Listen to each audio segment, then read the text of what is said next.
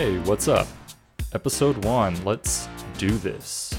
Got a fun show today. A little bit later, I'm going to be joined by Tom Z of Lakers Exceptionalism to discuss uniform leaks, front office moves, and the state of the big man in the NBA today.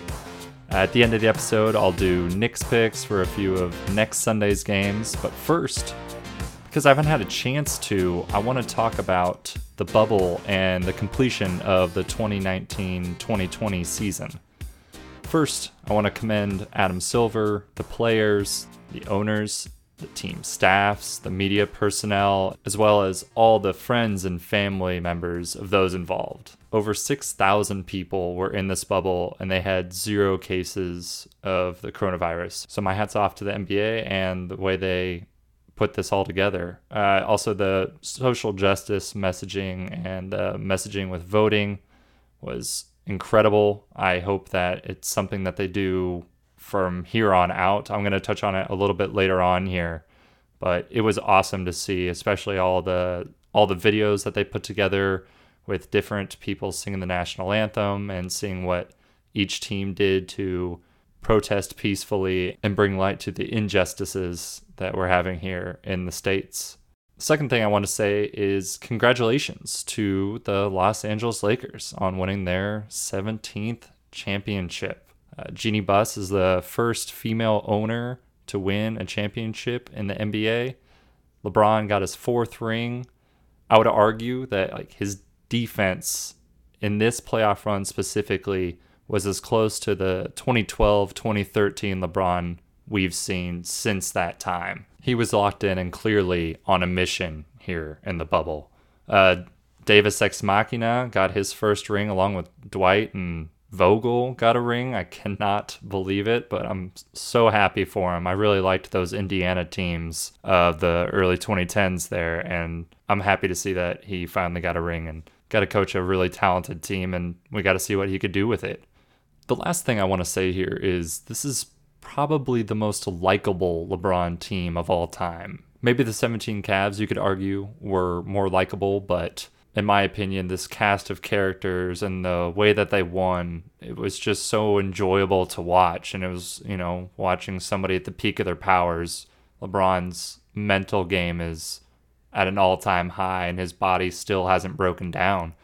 And so we're really seeing something special, something that you probably won't see again in this capacity. Somebody in their 17th year playing the minutes and having the influence on the game that he does is really uncomparable. And I think that's where a lot of the LeBron versus Jordan argument starts from the LeBron side, is that LeBron's accomplishments are really starting to eclipse what Jordan did. And it's really impressive, and I'm just grateful that I get to watch it.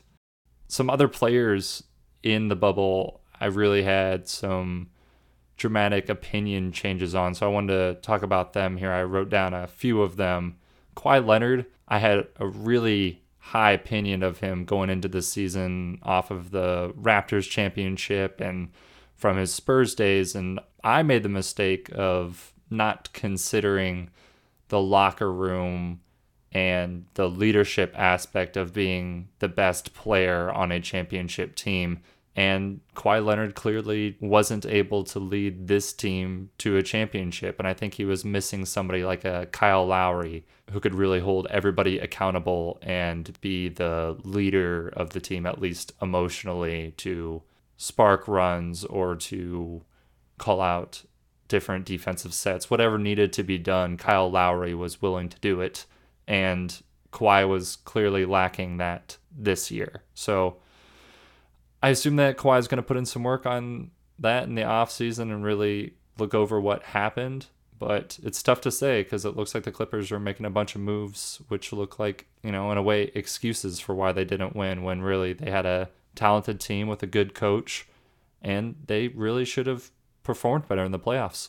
Before those playoffs started, though, we had Devin Booker and the Phoenix Suns going 8-0, and I was loving it. One of my really good friends is a Phoenix fan, and so I follow them a little bit closer than some other teams, especially also regionally here in Southern California.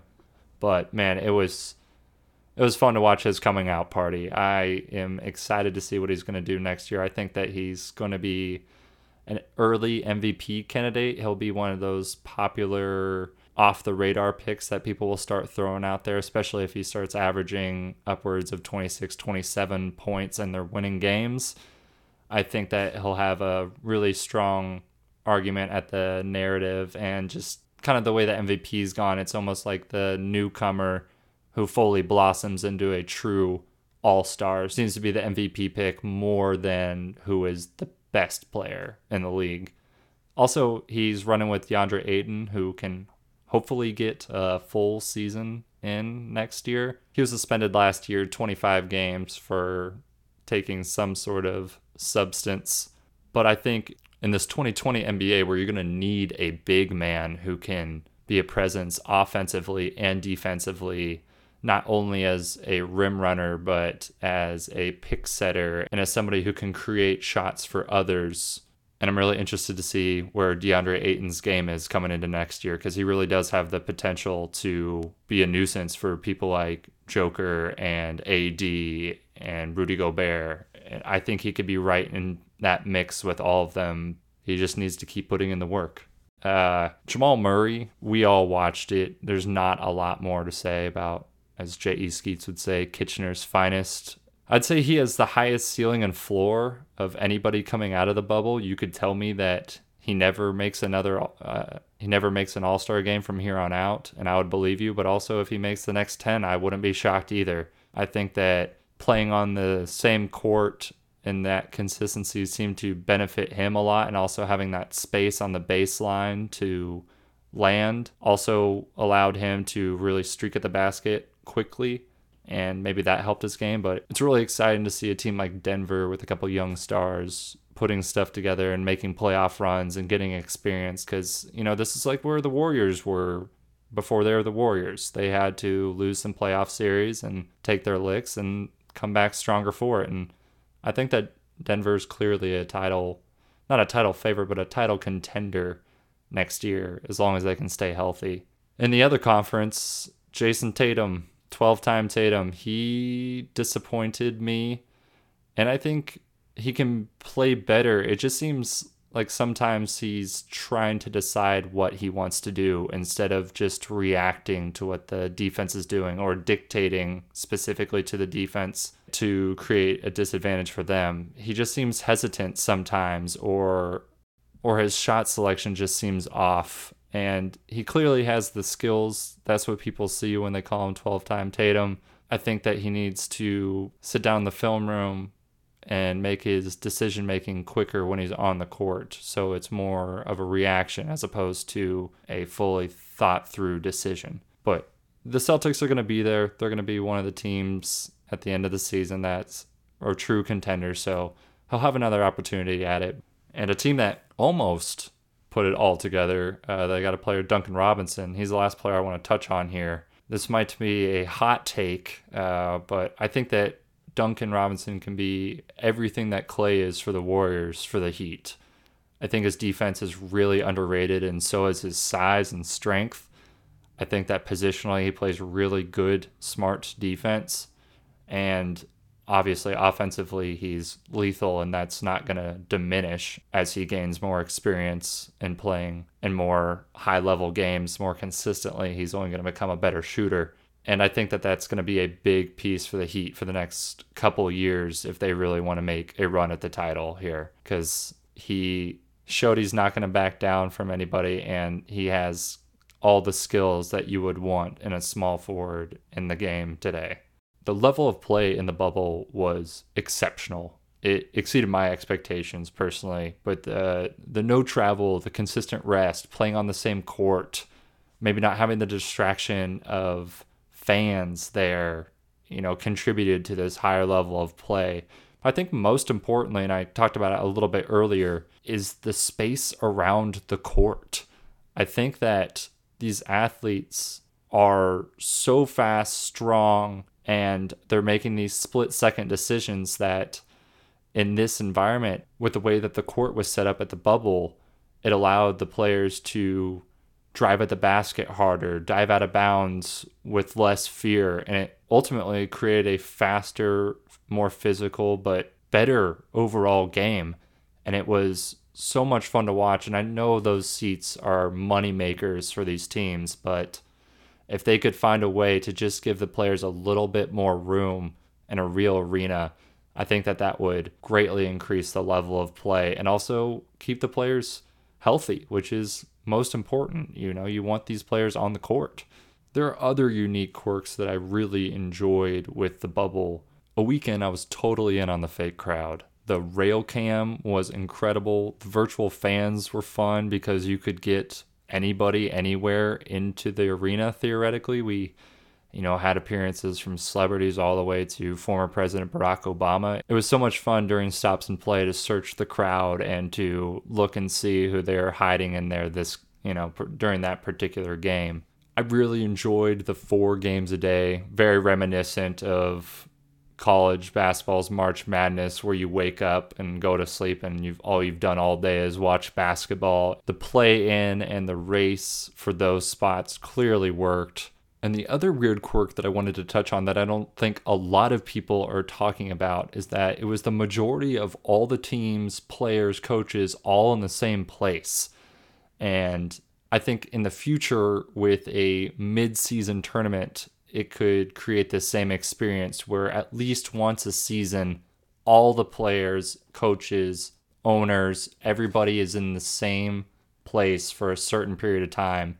And they can get a lot done with social justice, voting, future collective bargaining agreements. It would just be a good space for conversations to happen. There'd probably be some level of tampering happening, but overall, I think it would help bring everybody in the NBA world on the same page consistently year after year. And then we could also have this exciting mid-season tournament where there's another trophy to win in a season other than the LOB, which is something that I think Adam Silver has been pushing for the past couple of years, and I'm all for. All in all, I loved the bubble ball experience. Like I said earlier, it had exceeded all of my expectations. One other thing here, free agency is probably going to start about the same time this episode goes up. And the draft is in a couple of days. So over the next couple of weeks, as players begin to sign and trades start to happen, I'll talk more in depth about that and what I think teams need to do for the upcoming season. But for today, no free agency speculation. Just want to talk about the bubble and my thoughts on that. Okay, up next, I have Tom Z joining me. But first, a word from our sponsor. This episode is brought to you by CBD Brands Direct. CBD Brands Direct is an online retailer for a wide variety of CBD brands and products. They are your one-stop shop for everything CBD. From topicals to edibles to ingestibles, they've got you covered. Caliper CBD makes a dissolvable powder that provides a precise 20 milligram dose of CBD in each packet. Powder is flavorless, sugar-free, THC-free, and it dissolves into any food or beverage. Caliper CBD has a 450% higher bioavailability than standard CBD oils. That means you absorb 4.5 times more CBD into your body and get the full power results you deserve. It contains no calories and is made with non-GMO ingredients. It is vegan and gluten-free. All products from CBD Brands Direct ship to the continental United States. You must be 18 or older to order. Be sure to check your specific state's CBD regulations. Visit cbdbrandsdirect.com. That's cbdbrandsdirect.com to order. And use the offer code BEGONIAFM, all one word, at checkout to get 20% off your order. Make sure to use that code BEGONIAFM to let them know you came from us. Thanks to CBD Brands Direct for sponsoring this episode and all of Begonia FM.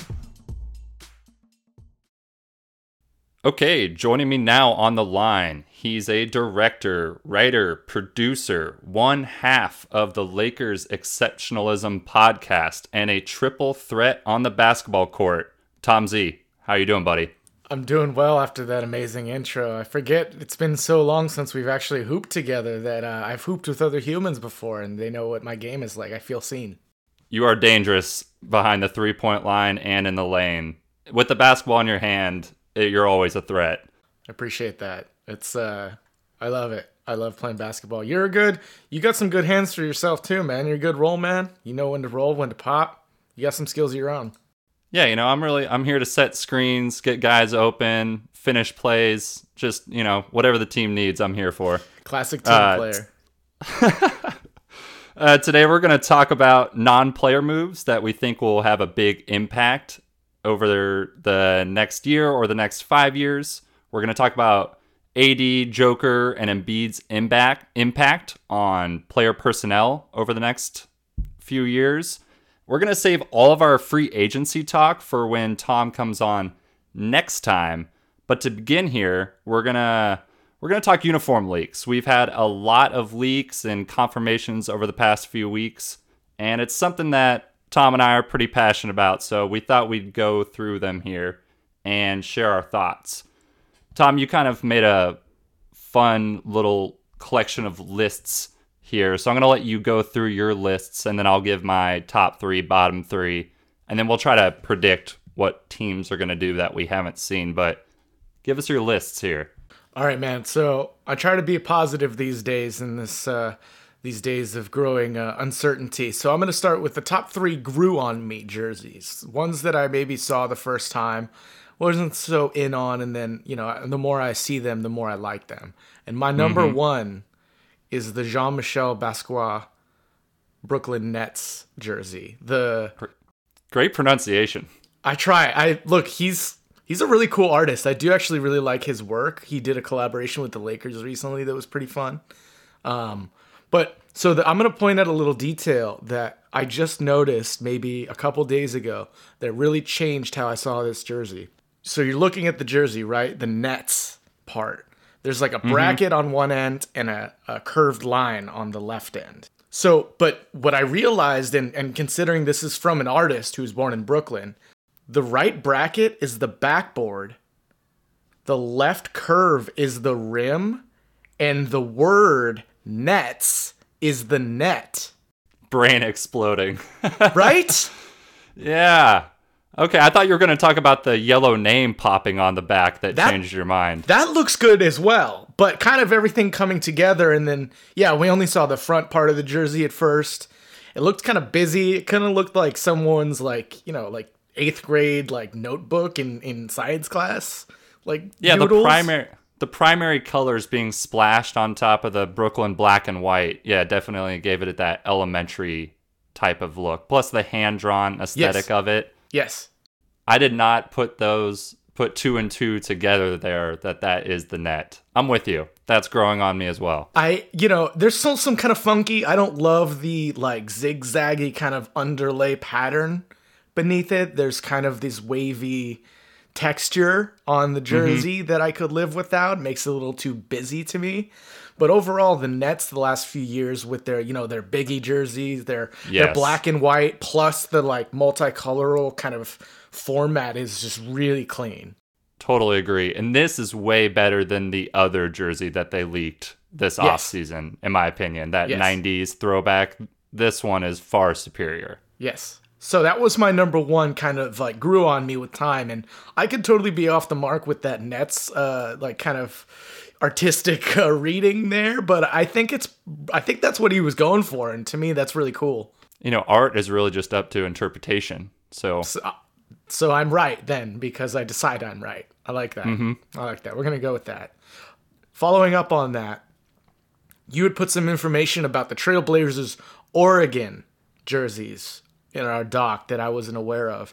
Firstly, that the Oregon border is the zigzag along the side of the jerseys. I wasn't aware of that specific detail. The Oregon font is the same as the famous Oregon sign. I'm taking all your credit for this research, Nick. I just want the listeners to know I'm riding your wave here. But all those kind of put together, and I looked at it again. It's clean. It's elegant. It grew on me more than the brownish turd of a jersey I thought it was at first. I'm in the same boat. My initial reaction was, oh, what? The Blazers are usually so good. They rarely miss on a uniform. But this one, it grew on me as well. And yeah, I like those little details of the border. And I like that they're shouting out Oregon because they really don't have a lot of professional sports teams in general, the whole state. And so for the state getting a little bit of a shout out on the uniforms, I'm for it. 100%. Yeah, to your point, all of Portland's jerseys are so classic. They keep to their historical themes while kind of changing a little bit enough to make it fresh and clean. And this is a severe departure from all of that, which gave us a little culture shock, I think. But once you kind of, so I think also once you saw the rest of the jerseys come out, you're like, okay, that one's not that bad. Yeah, it put it in perspective. For real, though. So that's a cool jersey. The other one, Nick, that I was lukewarm on was the Lakers, actually. You know, that's my team. I love my Lakers. Mm-hmm. I think maybe I saw, like, those knockoff jerseys that are, like, the numbers are too small proportionally to what they actually are. Because when I saw the full release of this, it wasn't quite as proportional as you'd expect. And then you saw the legit release, and it's got kind of like a silver kind of, you know, number shade behind it. Like the number's kind of silver, and there's like a blue kind of like shadow to it that I like.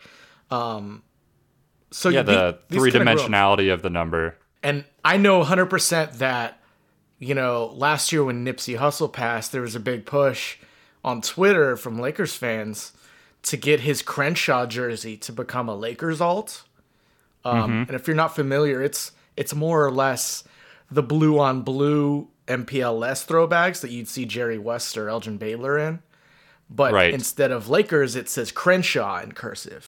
And to me, this is them kind of trying to get back to that feeling that so many of us on Twitter wanted, but, you know, avoiding the rights of not being able to get the actual Crenshaw jersey.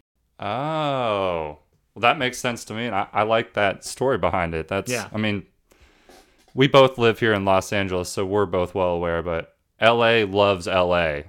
Yes. You know, and this city is very loyal to the people, and I like that aesthetic that they're trying to go back to that. I didn't know that Nipsey Hussle portion of the story, but both of those, both the white and the blue they're clean, and the Lakers have a nice general aesthetic that they can build off of, kind of similar to the Portland Trail Blazers in a way.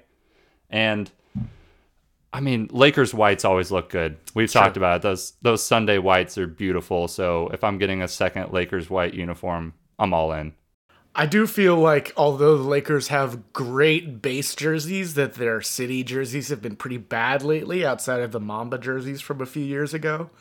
Like the Shaq jerseys this year, I'm not it. Like those god-awful purple pajama pinstripe BS from last year, like just like those on the hottest of garbage fires. But I also want to point out that they only really, this is my conspiracy theory, okay? They only put out blue jerseys so that all the media will stop talking about how the Minneapolis titles don't count. This is them embracing the Minnesota in their roots. Clever move. Now they just need to retire Mikan's number, right? I guess. Maybe somebody does. Them or the Timberwolves. That man's number should be in a rafter. Yeah, I mean, I don't really know if he cares. He's dead, but, you know, respect. George Mikan was the first NBA superstar. When I say the Mikan drill, you know what I'm talking about. If you're that influential on the game, you got to be in the rafters. He's a champion, Hall of Famer. An argument for another day.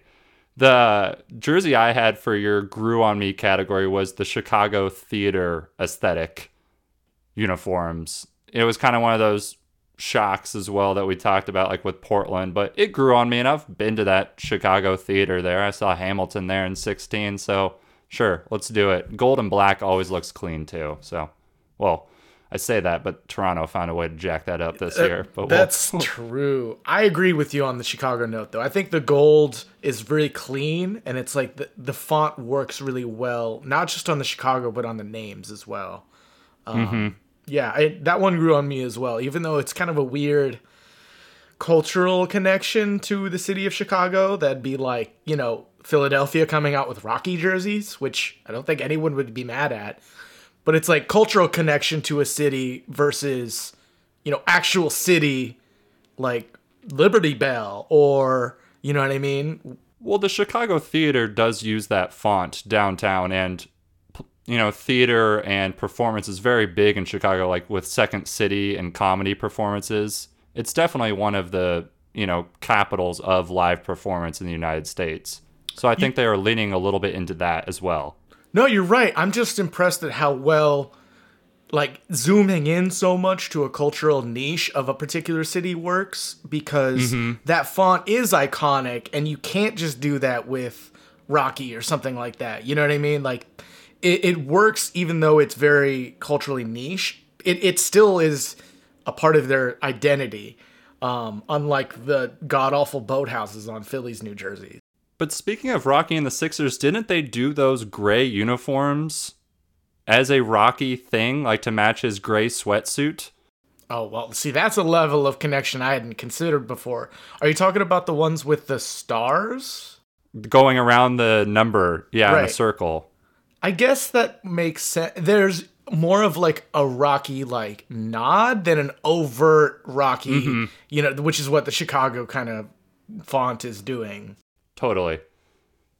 And I think a little bit of where I was coming from as well is I loved their Chicago flag aesthetic that they had built over the past couple years. That's such a cool flag, specifically that with those iconic stars, that why wouldn't you continue to use that design as your city edition? That's your city flag, and it looks really good.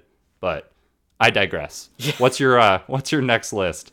So next we got to get to, I mentioned Philly. The top 3, like, what are you doing jerseys? And this was hard for me to put it at just 3, so I have a tie at 2. But going back to Philly, man, I did a little digging, and I heard that Ben Simmons actually had a big part in designing this jersey. It missed the shot. He misses. Yeah. He missed the shot. I mean, yeah, low-hanging fruit. It's too easy. But it's like, so Ben Simmons has got his hands on this, and apparently their starting point was, we want a black jersey. Okay, you want a black jersey. Some people love black jerseys. I'm fine with them. Sometimes they're necessary, sometimes they're not, right?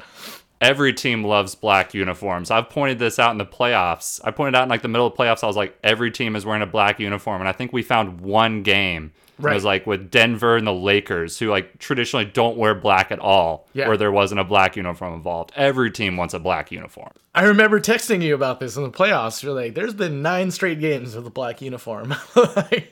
Yeah, and it's always the team that's like down 0-2. They're like, oh, we're wearing black because we're taking this serious. I think it all started with LeBron. With LeBron's Cavs, yeah. Yeah, with those T-shirt uniforms. But for sure. But, I mean, furthermore, like, this jersey is just all over the place. I don't know what's going on with the font. The boathouses look like those old, like, crappy Etch-a-Sketches. You get when you're little. Yeah.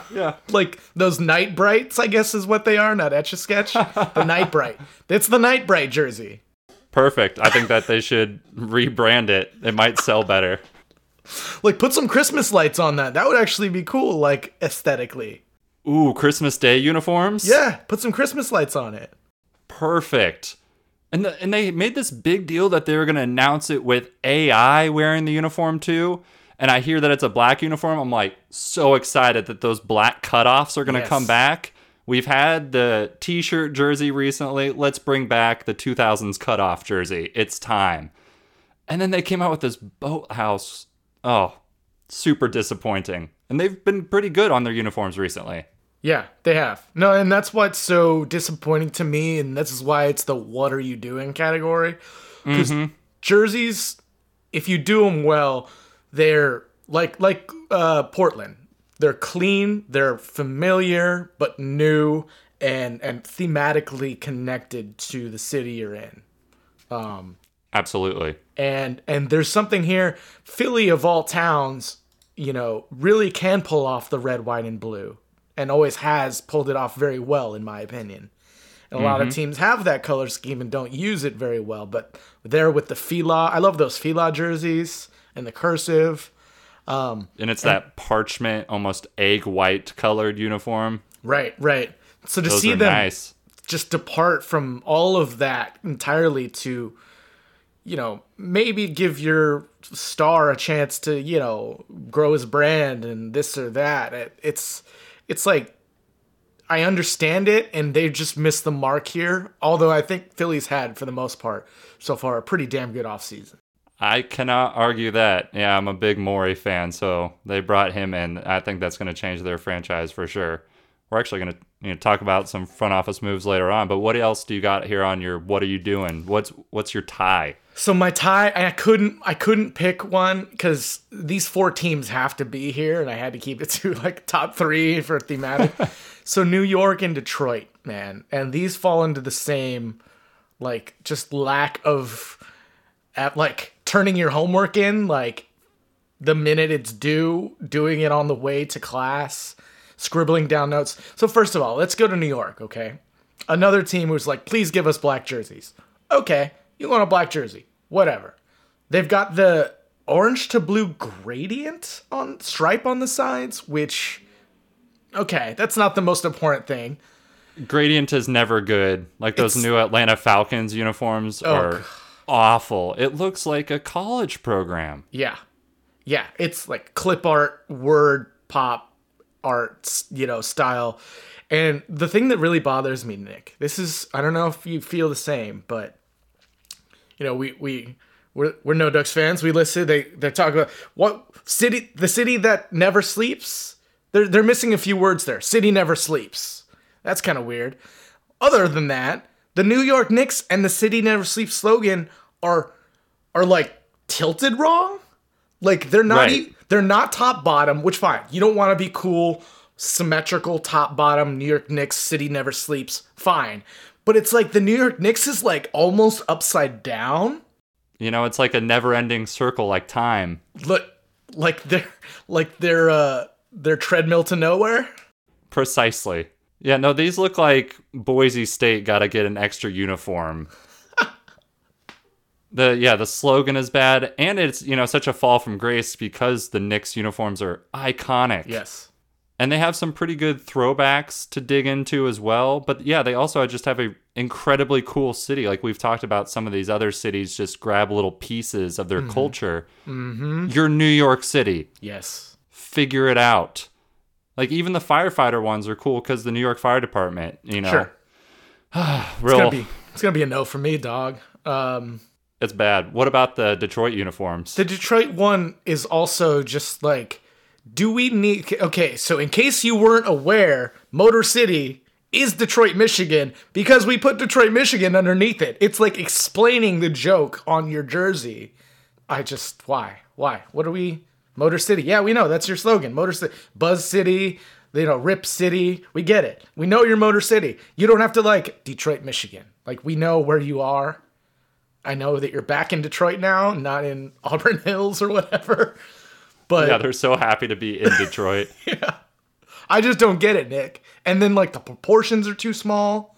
Like, the jerseys or the numbers kind of a weird... I don't know. Is there anything good about that jersey? Not that I can tell. It's like a discount version of the Mile High uniforms from last year, or they just took like the Indiana Pacers template and just color changed a couple things. I mean, Detroit's uniforms have been some of the worst, though, over the last 5 years, so I don't expect anything out of them. Yeah. You're like right. They had those treadmark ones where there was just those two vertical stripes going up the front with that hideous gray. They've been off the mark for years. I think they should bring back those teal Grant Hill uniforms and lean into that like ugly 90s aesthetic that the Raptors and Grizzlies did last year. Because that was cool seeing those ugly... I don't mean to call them ugly Raptors uniforms, but at the time they were ugly. They're cool now because of their gaudiness. But Pistons should lean hard into that or go back to just the very simple 80s Isaiah Thomas, just Pistons, red and blue, clean aesthetic. But what they're doing now is not working. another team trying to use the red, white, and blue aesthetic, and it just kind of blends together after a while, you know. And I really think that colorway is pretty limiting. You can do clean stuff with it, and I think the white jerseys with like a blue trim and a red number, like all that is very easy to make look good. But as far as looking creative and being creative and coming out with something like this is just not it. I mean, this literally looks like somebody threw it together in the last day. Yeah, no, it's bad. And it's a V-neck, too. So it's like, well, come on. Yeah. At least give them a different neck or something. Right. Give me something to... What is different about this than their normal blue Pistons uniform? Right. Exactly. There's nothing. It's literally their home jersey with, like... explaining what their city does and where it is. They should have just put the latitude and longitude. That's right. I mean, honestly, that might actually be cooler. Like, on like the bottom corner of a jersey, you know, just like, I don't know. That they're bad. The other red, white, and gray team is the Wizards to me. And this jersey, first of all, 1000% violates U.S. flag code. Second, it's pretty tone deaf. Yeah. Second, I want to point out, and I've had this issue for a long time, Nick. Their DC logo has a hand at the top, you know, to celebrate all those jump balls that they're winning. Right. It's like an homage to the Bullets. The two L's were two hands jumping for a ball. But, like, why is jump balls... Like, I get that, you know, you're the Heat. Let's put a ball going through the rim and the net goes on fire. Cool. Okay. Awesome. What? About your name is still the Wizards, and after Jordan, they, you know, pivoted away from like the wizardry kind of themes that they had. Yeah, they leaned much more into the DC aspect, throwing the Washington Monument into the logo and embracing the red, white, and blue. But your team name's the Wizards. Like, at some point, you got to do something there, right? Like, and this is just so to explain the jersey. It's this giant, like, you know, like, gross puke gray that's just like I don't even, it's just the worst gray ever. It looks terrible, and then the sides have these, you know, foisted on American flag segments. So it's gray with red, white, and blue. I don't understand the thought process. And blue lettering on the gray uniform with no trim to pop.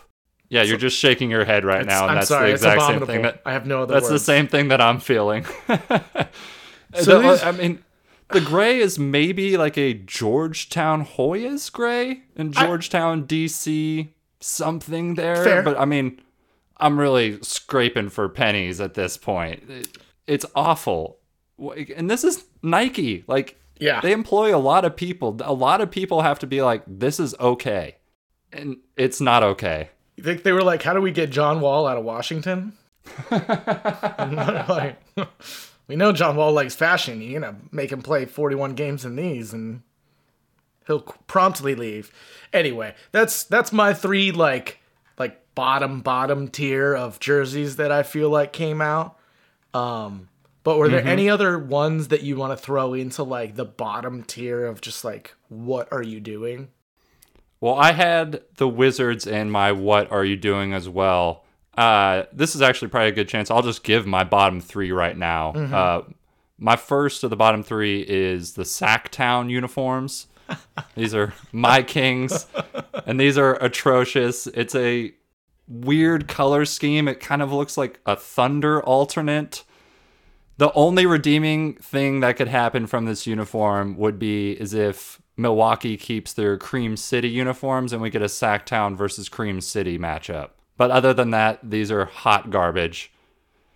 My second on the bottom three is the Raps black and gold. They found a way to make black and gold and the Raptors 90 aesthetic look bad. It's like, you're talking about Magic and Wizards. That's a magic trick right there.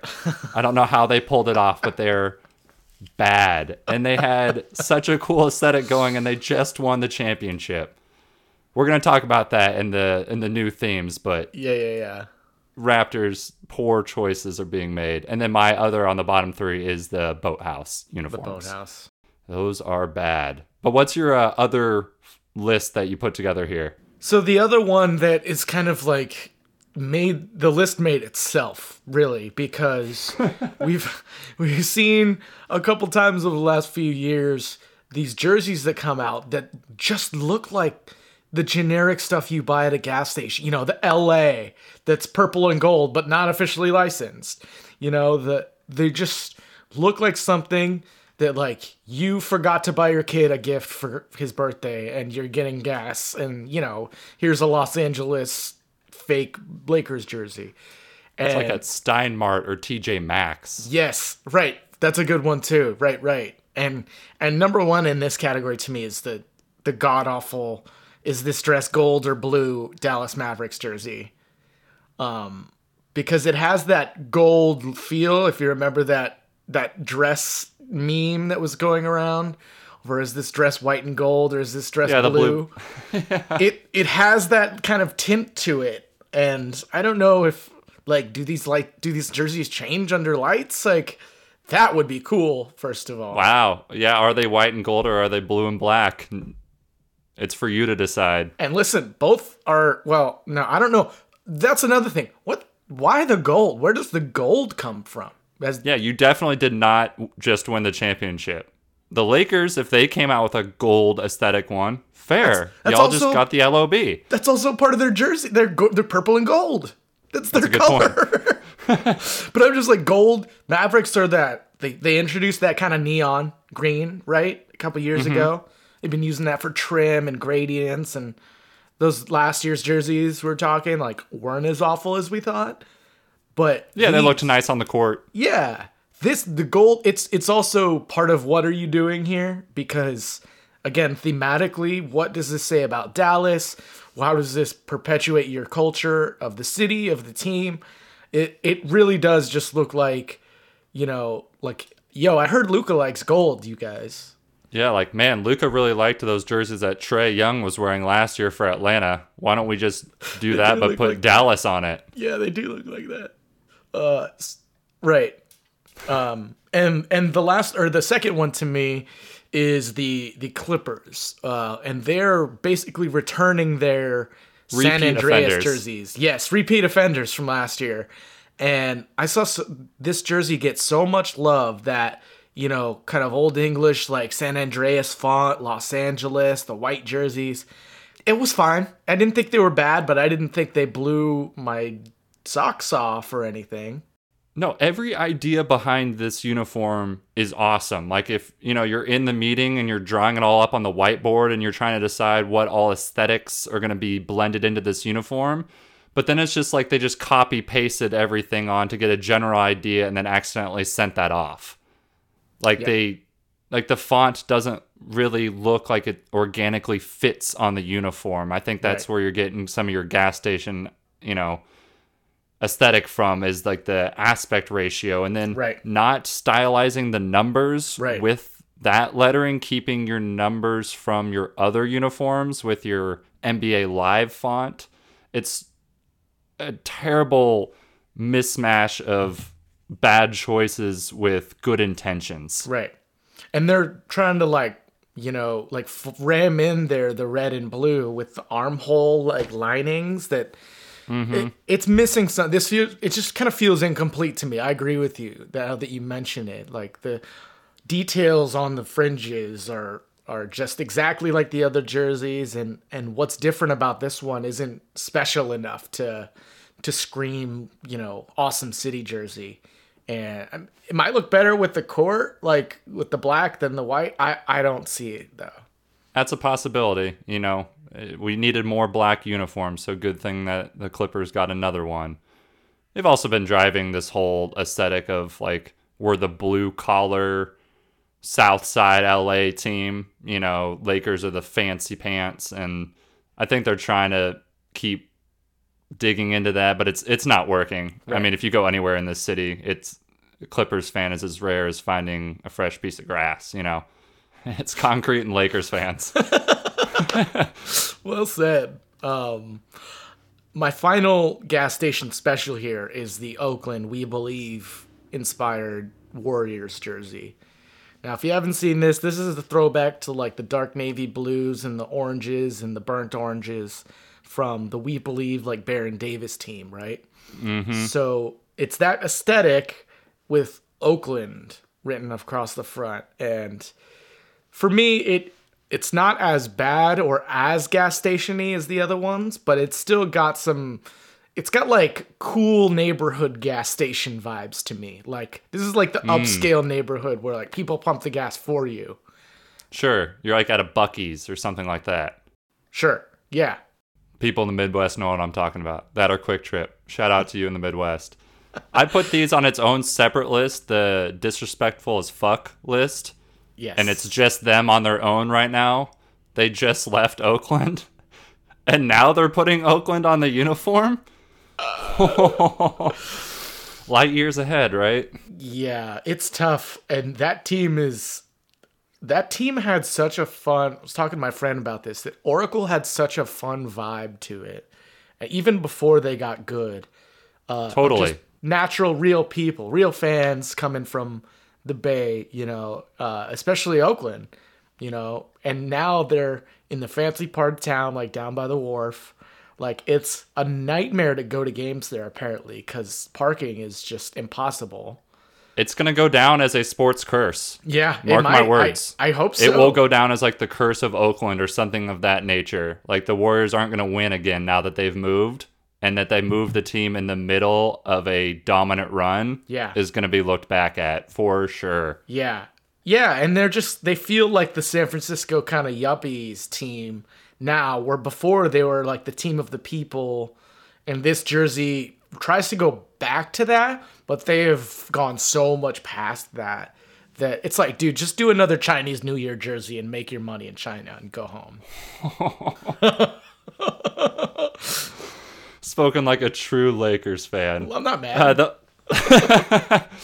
The only gas station special I have to add is the Pels. I don't know what's going on there. That looks like some clip art. I don't understand what the blue stripe is going to be when it's tucked into the uniform. Maybe the shorts are blue, or maybe we just don't ever see that blue stripe. We've seen the shorts, by the way. I don't know if I sent this to you, but the shorts are basically like 3/4 white with a blue stripe at the very bottom. Oh, that's so weird. So it'd go like red, white, a little bit of blue, more white, a little bit more blue. And the blue in the middle is depending on if it's like Rip Hamilton tucking his uniform or Damian Lillard, who likes that tight jersey. Someone was like, how do we put literally a French flag on a jersey and do nothing else? Oh, Pelicans. Well, they don't have a lot else going on good there. So, yeah. At least they're being talked about. I mean, I don't know if you want to just kind of run through some of the other ones we haven't talked about that kind of fall in the, didn't fall into some of our categories, but, Atlanta did an entire rebrand. We'll get to these categories soon, but what did you think about their MLK City jerseys? Because I thought they looked pretty cool. I totally agree. It's, that black and gold aesthetic that I'm fond of. And that actually, I have them in my top 3. I have the Spurs Fiesta uniforms. Yes. So clean. So it clean. kind of a little bit reminds me of the Trailblazers with that, slanting horizontal stripes going across the front. And then Dallas with their 90s greens with like the Steve Nash jerseys. Yeah, like early Steve Nash uniforms. I want them to bring back that aesthetic completely, like get rid of that blue, black, and white horse head and bring back the M with the hat on it. I just think that that's cooler, and bringing green in as a nice cutting color against the blue and white always looks good, in my opinion. It's not used by a bunch of teams. Yeah. And, I mean, we talked about their other new uniform and their uniforms from the past few years, so it's a huge improvement. So maybe that's how it got into my top 3. My expectations were so low for the Mavs that when I saw this, I was like, well, I like it. Okay. No, totally. I think everything you said there was spot on. The Spurs Fiesta one feels almost... I was going to say Portland, too, and it also feels kind of like rainbowy, right? With the pastels and something cool about the... again, the black and white with a multicolor pattern on it somewhere. There's a great... Because, dude, the Spurs in my opinion, would have been top 3 in worst city jerseys before this year. You remember when they did the camo jersey? They do them every year because of Pop. I get it, respect, you know, I mean, I'm not going to. But it's not very creative. It's not. It doesn't look good. I think you could do those in a more creative way, you know? Totally. So for years, people have been clamoring for Fiesta to come back, and, you know, credit to them, those came back. Did you have a chance to see the 2 different Miami Vice jerseys? And did you have any particular, like, did they hit it out of the park again on both of them, you think? Yes, just because it is the Miami Vice colors. I don't think that you can't hit it out of the park with that, but I definitely liked the one with the 3D letters a lot more than the Gradient one. Right. The Gradient one, it looks cool, but it kind of looks like those sports cars that get that weird paint job that looks different in different lights. Yeah. But I mean, that aesthetic with the Vice is arguably the coolest aesthetic going on in the NBA currently. Yeah. What do you think about them? I tend to agree. I wonder if the gradient on it's like a little too strong, because it's a gradient from blue to pink, and the blue and pink colors they have is really good. It's just like the gradient's too fast. I don't know. I want more middle ground where they come together and kind of form this purplish. You know, that might be like something I'd lean toward. But the white ones with the gradient lettering are clean AF. I really like those. As do I. I'm excited to see them on the court as well, because they always do a cool court design with those uniforms. And same with the court design for the Spurs. I'm interested to see what that looks like if they do the, you know, Fiesta aesthetic throughout, you know, with the warm-ups in the court. And the Hornets, too, with the mint jersey. I liked those. I know we're trying to keep it positive here. I did not like the Hornets' little rebrand here. They've been rebranding, I feel like, every year since they changed from the Bobcats. Yeah. They're not bad. I love the Jordan logo on all of them. That's really cool. But I don't feel like they're different enough to warrant a whole new rebrand and slate of uniforms. But if they keep these for a while, then I think I'll be okay with it. I think I'm just sick of all the change. I get that. They added some gold kind of pinstriping to a couple of them, and some gold kind of trim that I think helps that teal pop. They also kind of slightly brighten the teal, I think, so it's a little more mint chocolate chip color than, you know, like teal. So, I mean, they're working toward a culture of something that makes sense, so I'll give them credit there. But, I mean, they're not the only team to rebrand. We've got a few nominees here if we want to get into kind of the new developments of the jerseys, let's get into it. You know, so we have, first of all, Orlando's completely out of left field, nowhere in their history, shift to this electric orange, this creamsicle Tampa Bay orange. Last year they had the orange aesthetic as well with the ORL. But that was new as well, is my point, is that's not anywhere from their past. No, you're completely right. I love it. And I'm usually not big on orange, specifically as a color, but bring on the orange. These are cool, and they really embody Florida. You know, Miami does such a good job about feeling so Miami. Yeah. That I feel like Orlando should embrace, you know, the orange and the beach fun aesthetic. What do you think about them? That's a great point. I hadn't considered kind of like them embracing the Florida kind of vibes, because you're right. The pinstripes that they're kind of known for are classic, but they're a little more like northern East Coast. You know, you think of the Yankees, the Red Sox, other teams that use pinstripes, a little more, you know, northeastern, I think. But what's cool about these is the pinstripes kind of like flare up as you go. So the top half of the jersey almost like is like rising sunish with that orange. Yeah, totally. And they threw the star in on the front, which is like a nice little touch. You know, they kept their font on the orange ones from last season. It was almost like a space age font on there. And it really looked out of left field, but those were clean as well. And I don't know if I absolutely love these uniforms overall. Like, I could change some things if I'm thinking about it, but the orange aesthetic that they're going towards, full steam ahead, please. More orange all the time. No, totally. Yeah, I'm fully on board with it as well. So we are both thumbs up on that one.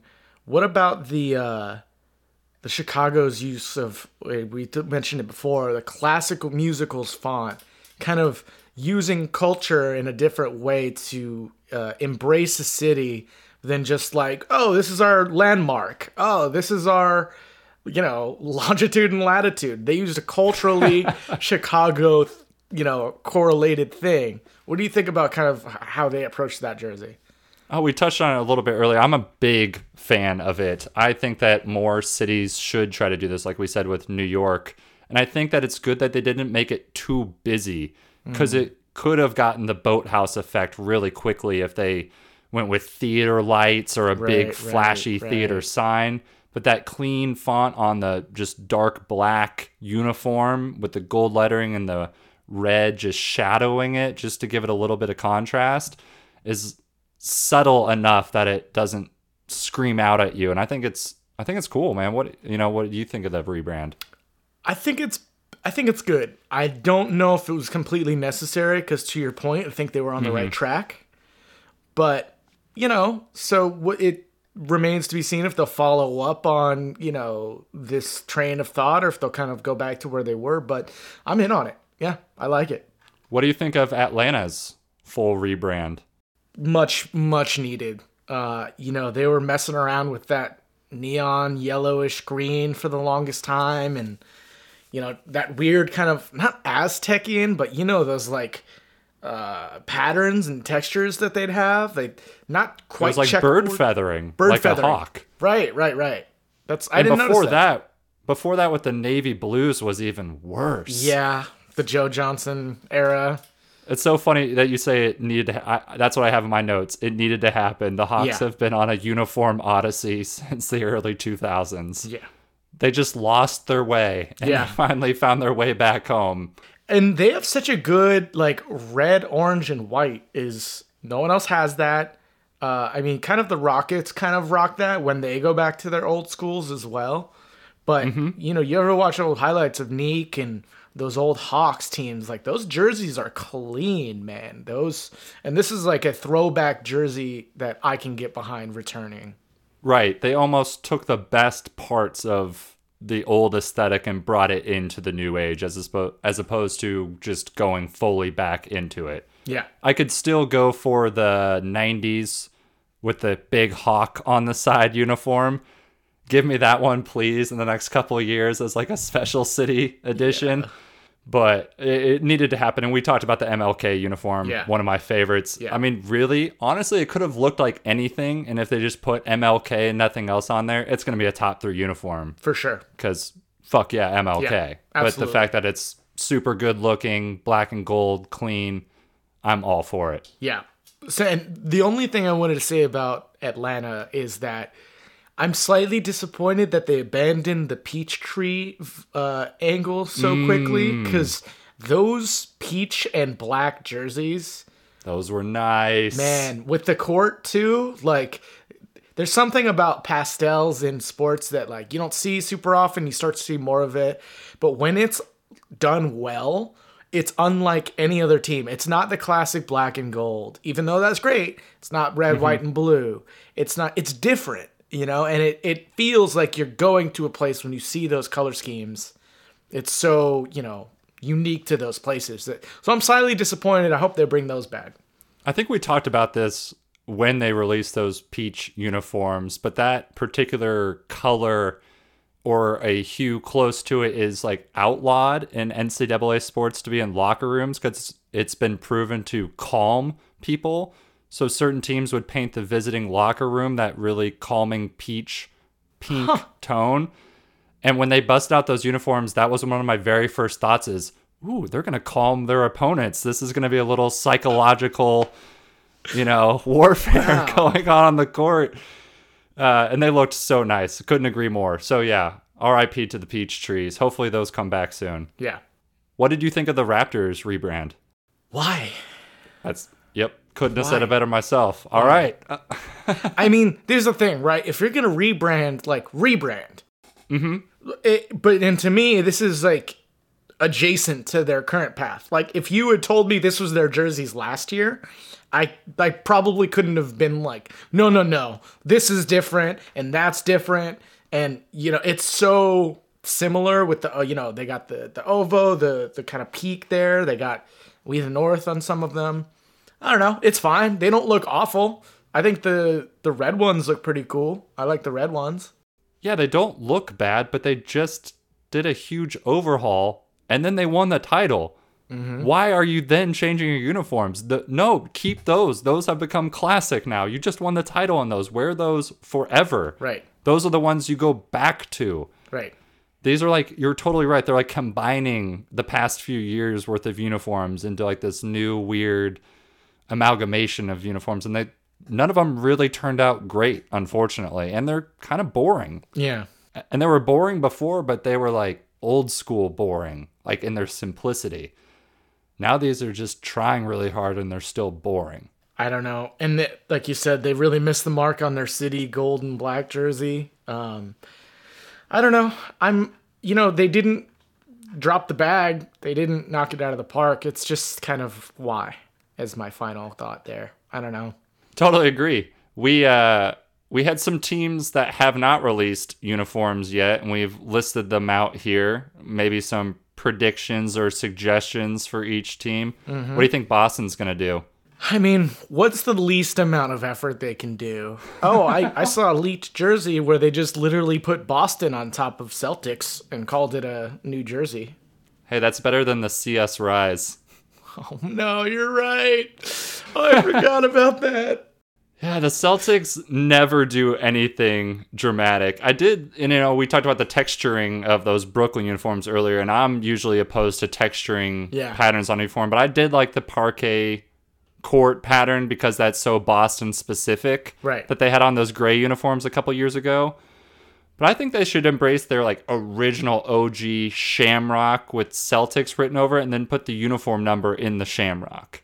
I mean, yeah, I don't know, man. As a Lakers fan, all of my Boston jerseys suggestions will probably be, a little too racy / hateful, spiteful of the Boston people. But you're like, what will make the best chamois for my car? Yeah.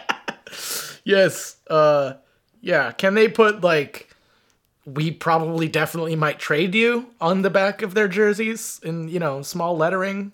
Yeah, they are not a loyal bunch there in Boston. Well, we'll see what they do. What about Cleveland? So Cleveland, to me, I don't know about you, it's been synonymous with like completely wrong colorways lately. So like the last few years, I remember seeing Larry Nance in this like gray and blue and like kind of yellowish like jersey. I don't know if you remember those. Land? Yeah, the Land, exactly. Mm-hmm. It just looks like a Nuggets jersey, like weirdly. I don't know if Cleveland has ever had a good jersey in my lifetime. I liked the uniforms when like LeBron went back there initially. What was that, in 14? Like those super clean, they just, were red and yellow. Yeah, those are better. Those are better. No, they've basically used every throwback design possible in the past 10 years, plus multiple logo redesigns. They need to chill out for a little bit and like get good at like the basketball thing and then get good uniforms. But right now they've really gone too hard. It's like a kid who's had just too much sugar and he just needs to sit down for a little bit and have some water. That's good. Yeah. Yeah. Their chill jerseys out, Dan Gilbert. Also just feel kind of directionless to me. Like the Land is, like what in the vein of Motor City or Buzz City or all those, the Valley jersey, which we haven't brought up yet, that are actually pretty cool. I like those. I like those less than I did the first time I saw them. I don't know. We can get into that separately, but no one calls it the Land. We don't know it. That's what is Cleveland even known for, right? Like manufacturing. Like what do you thematically rally behind in a place like Cleveland's? Maybe they have a harder job than we're giving them credit for. I don't know. I'm just saying. They're just waiting till 2035 when LeBron finally retires and they can have a LeBron edition uniform like the Mamba ones. It would just be like a king or something, like a king crown logo. What would the LeBron uniform? That, or they would go back to that like 2003 aesthetic. Oh God, no. No. But maybe those could go the full circle, like the Raptors uniforms, like where they're so cool ugly, now? they're cool again. Yeah. See, I thought the Raptors was cool in the moment. I thought the Pistons was cool in the moment because they look dated now. But back then, when you're used to like boring Lakers and boring Knicks and boring Celtics, That's true. you see this Pistons like Raptors like Memphis or Vancouver, Atlanta. They've got like entire like fucking images on their jerseys, and you're like, oh, that's cool. That's totally, yeah. No, you're right. They didn't age well, but I don't know. Cleveland was never one of those to me. But what about Houston?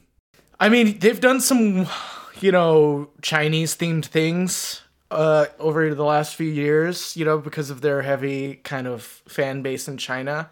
And because money, let's do another one. Yeah, in your notes, I was cracking up when I read them yesterday. You're like, probably something Chinese because reasons. It's true, though. No, it's totally true. I really dug the weird NASA uniforms from last year. I'm big on outer space and space travel, so even though those weren't that good looking, I hope they lean into that aesthetic. Maybe do like a space shuttle uniform edition, right. Honoring like the Challenger or something of that nature. Ooh, I like that. I liked that the 0 had the slash through it, and Westbrook wore 0, so it just, that's what you do. You take small things. It's about the details. Yes, absolutely. So I'm with you there. I liked Houston stuff, and it's another one like the ones I just mentioned.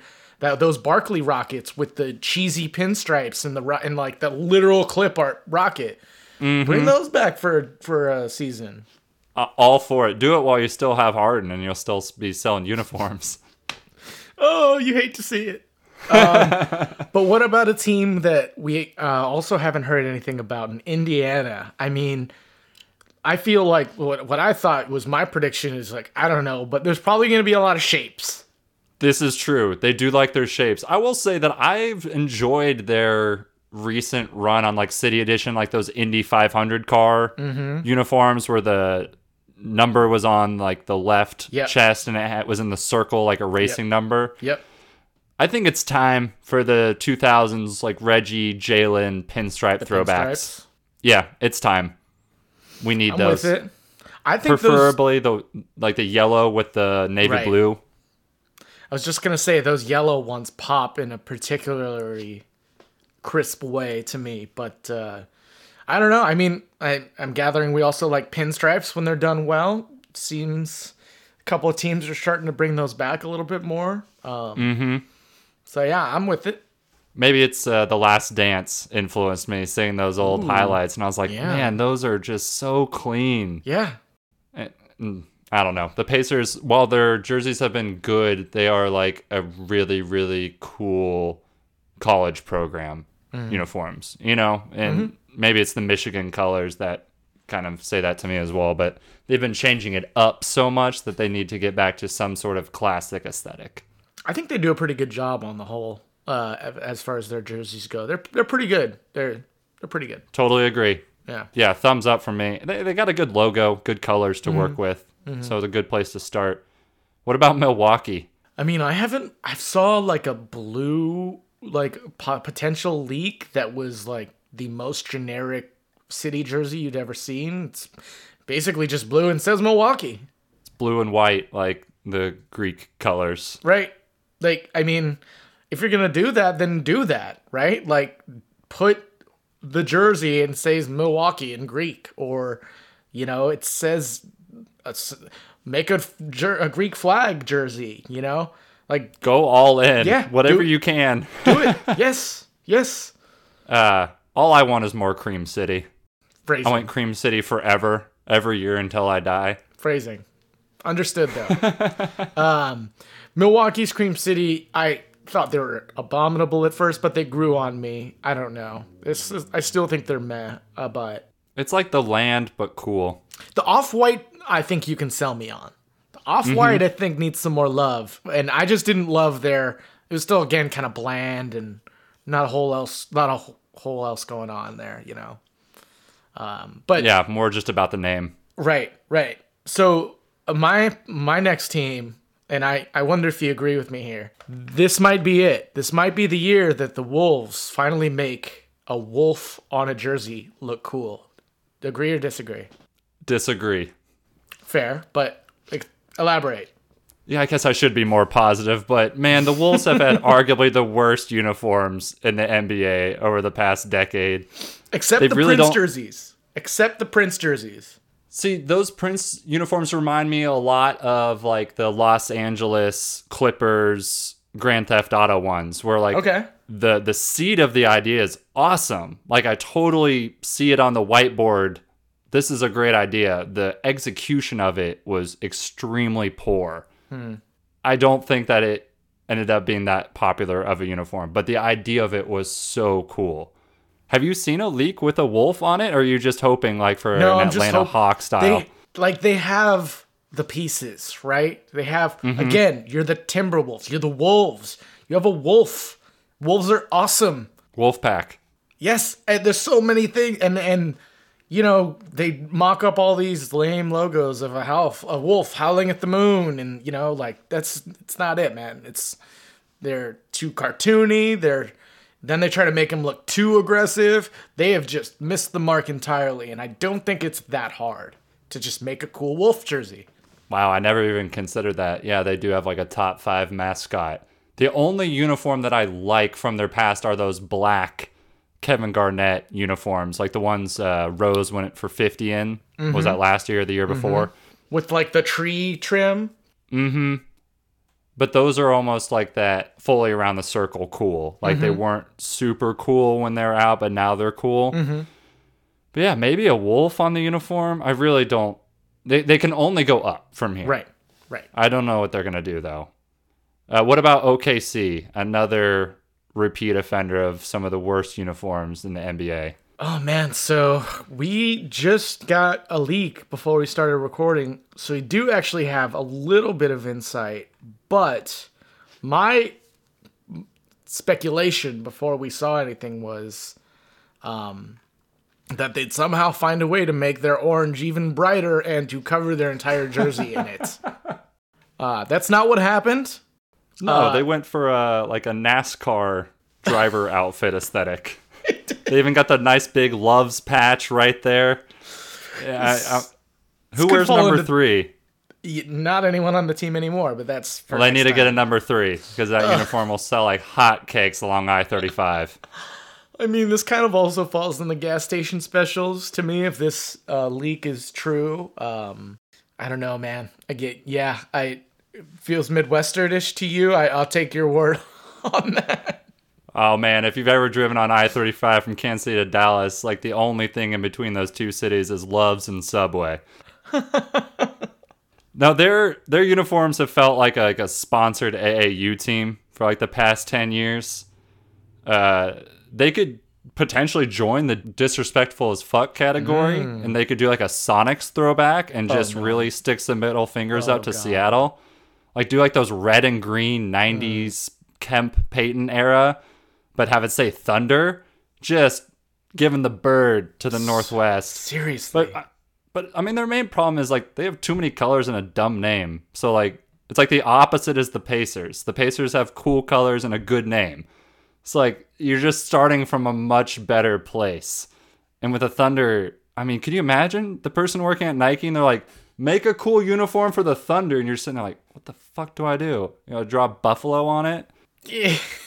Well, the only cool ones are those Native American teal ones, and I hope they do that. That they work with the Native American community, let them continue to design it, kind of the same way Brooklyn's reaching out to artists, but like reach out specifically to like Native American artists and let them design one a year. Yeah, because those teal ones were cool. Yeah, I mean, at this point, like, what else are you doing? I also literally just now considered that them and the Knicks have the same color scheme, which I'm not sure that's the kind of color scheme you want to kind of rip off, though, blue and orange and white. I don't know. It doesn't, in theory it works, but blue and orange complementary, but in execution, it's just, another thing of having a mascot or a team name that is not like a physical, tangible thing that you can represent through visuals.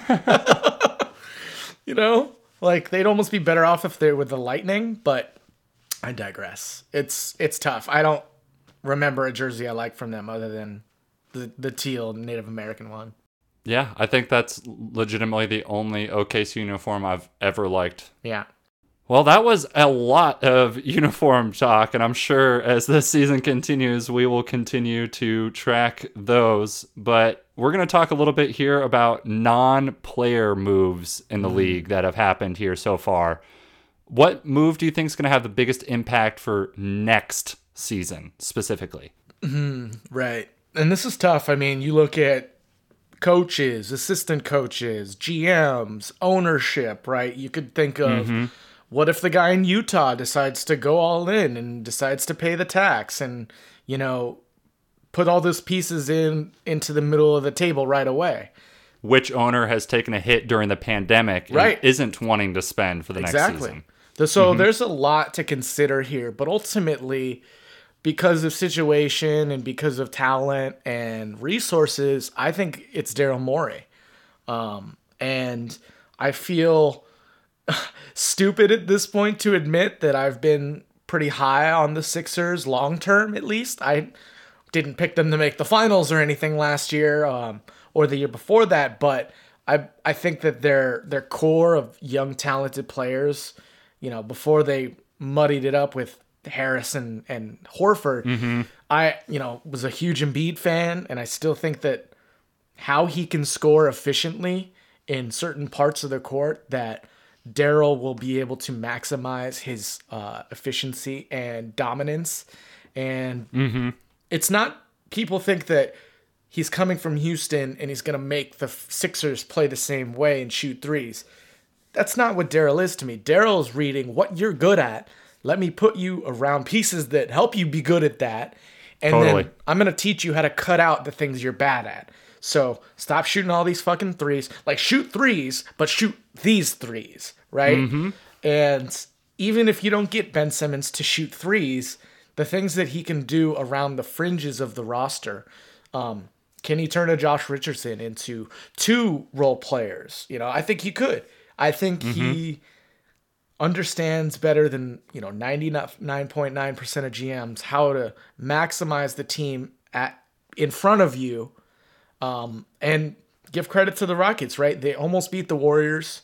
They went all in trying to beat the Warriors at least, and they fell short.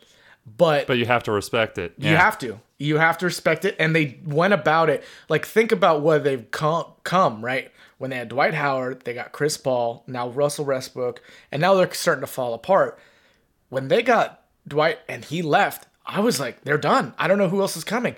Then they magically turn it into Chris Paul, right? Yeah. When Chris Paul falls apart, they're done. What are they going to do? He always finds a way to pull a rabbit out of the hat. And even before all of that, when he had Yao and T-Mac, and he built it into the Harden Rockets without tanking or losing, without missing the playoffs. He still continued to win and make the playoffs, and he retooled a team to be a different looking type of champion. It's so impressive. Yeah. I think the only trade he ever lost in his tenure in Houston was the Russell Westbrook trade. It's the only trade I would objectively look at back and say that he didn't either get the best player or get the best value. I completely agree, and I think that there is speculation on whether that was fully his decision. He's claiming it is, to save face, and I understand why. Right. He's a part of the decision. Because that's what you do. Yeah, that's what you do, absolutely. And I respect that. But if you look at his track record and then you look at that trade, there's a disconnect there. There's something different happening with the decision making on the Westbrook trade that was not happening before. Absolutely. So maybe there was more voices in the room other than him. I can't argue that. I'm a huge Morey fan. I would maybe even argue that he'll have a bigger impact over the next 5 years than next season specifically, because he doesn't have a lot of time to maneuver, and Philly's cap issues are tough right now. So my choice, I went with Tibbs, with Tom Thibodeau. Like when he took over for the Bulls, they had a 21-game win improvement, and Derrick Rose won the MVP. When he took over the Timberwolves, they were awful, and he still had a win increase, and it was only Cat's second year. And we know he's going to just exclusively play the good players 1,000 minutes. So, like, the Knicks are going to win more games. They only won 21 games last year. I see them winning probably 30 to 32 this upcoming year, just because Tibbs is going to have that team playing hard and not having shitty players on the court. I wouldn't want him coaching my team. I'm so glad that he's not the Kings coach. But I think that he's good, especially early with the team, like in year 1 and year 2. So what do you think are like, and obviously we're recording this before the draft, before free agency, but you got Leon Rose there now, a lot more well-connected, well-respected GM than they've had in the past, 5 years. What do you think? The past 5 years? I mean, Phil Jackson is respected. He doesn't do a good job, but he is respected, okay? He barely did the job. So I was just going to ask, like, what team, theoretically, through trades, maybe it's Westbrook, maybe it's, trying to move up in the draft, they're one of the few teams with cap space in a year that you might not want it. So what are good Tibbs players? Like, what's the perfect pathway for a Tibbs revival in New York you could see? I think it starts with Van Vliet. I think you offer him whatever number he needs to hear. Because I think that dude is the kind of dude you want in a locker room, and a Tibbs locker room at that. He's a gamer. He's unfazed. He's won a championship. Right. And he's like one of those guys who's like, bet on himself, overcome not being the strongest, the fastest, the tallest. He's a total Tibbs gamer type player, and I think that he could bring like some sort of like structure to the Knicks, and also, he could control the pace of games. He would have the ball a lot of the time, now that he's not playing with Kyle Lowry. For sure. So I think going after a free agent like that, like not the total cream of the crop or shooting too high for like Chris Paul or Westbrook, but shooting right below that and just overpay them a little bit just to bring them in the door and to start a real culture. And he's young enough too to where like even on the next contract, theoretically, you could still be contending and you might not have to pay him as much at that point, but he's still a good player. Yeah, he's not super beating you with his athleticism. So if that falls off a little bit, and you presume he's going to get smarter and, a lot more skilled as a leader, hopefully. I like that fit. I think that's the kind of guy that you slightly overpay, but a guy who can go to the rest of the league with a straight face and say, we're a legit team again. The Knicks are a legit organization again, and we're doing things the right way. And that's they have the first step. Yeah. Yeah, they just have to become respectable. Exactly. And then, move on from there. I like that. I like ahead. Tibbs, though. No, I was just going to say, I'm less skeptical. Like, you said 32 wins, and you got to remember, that's almost 500 this season.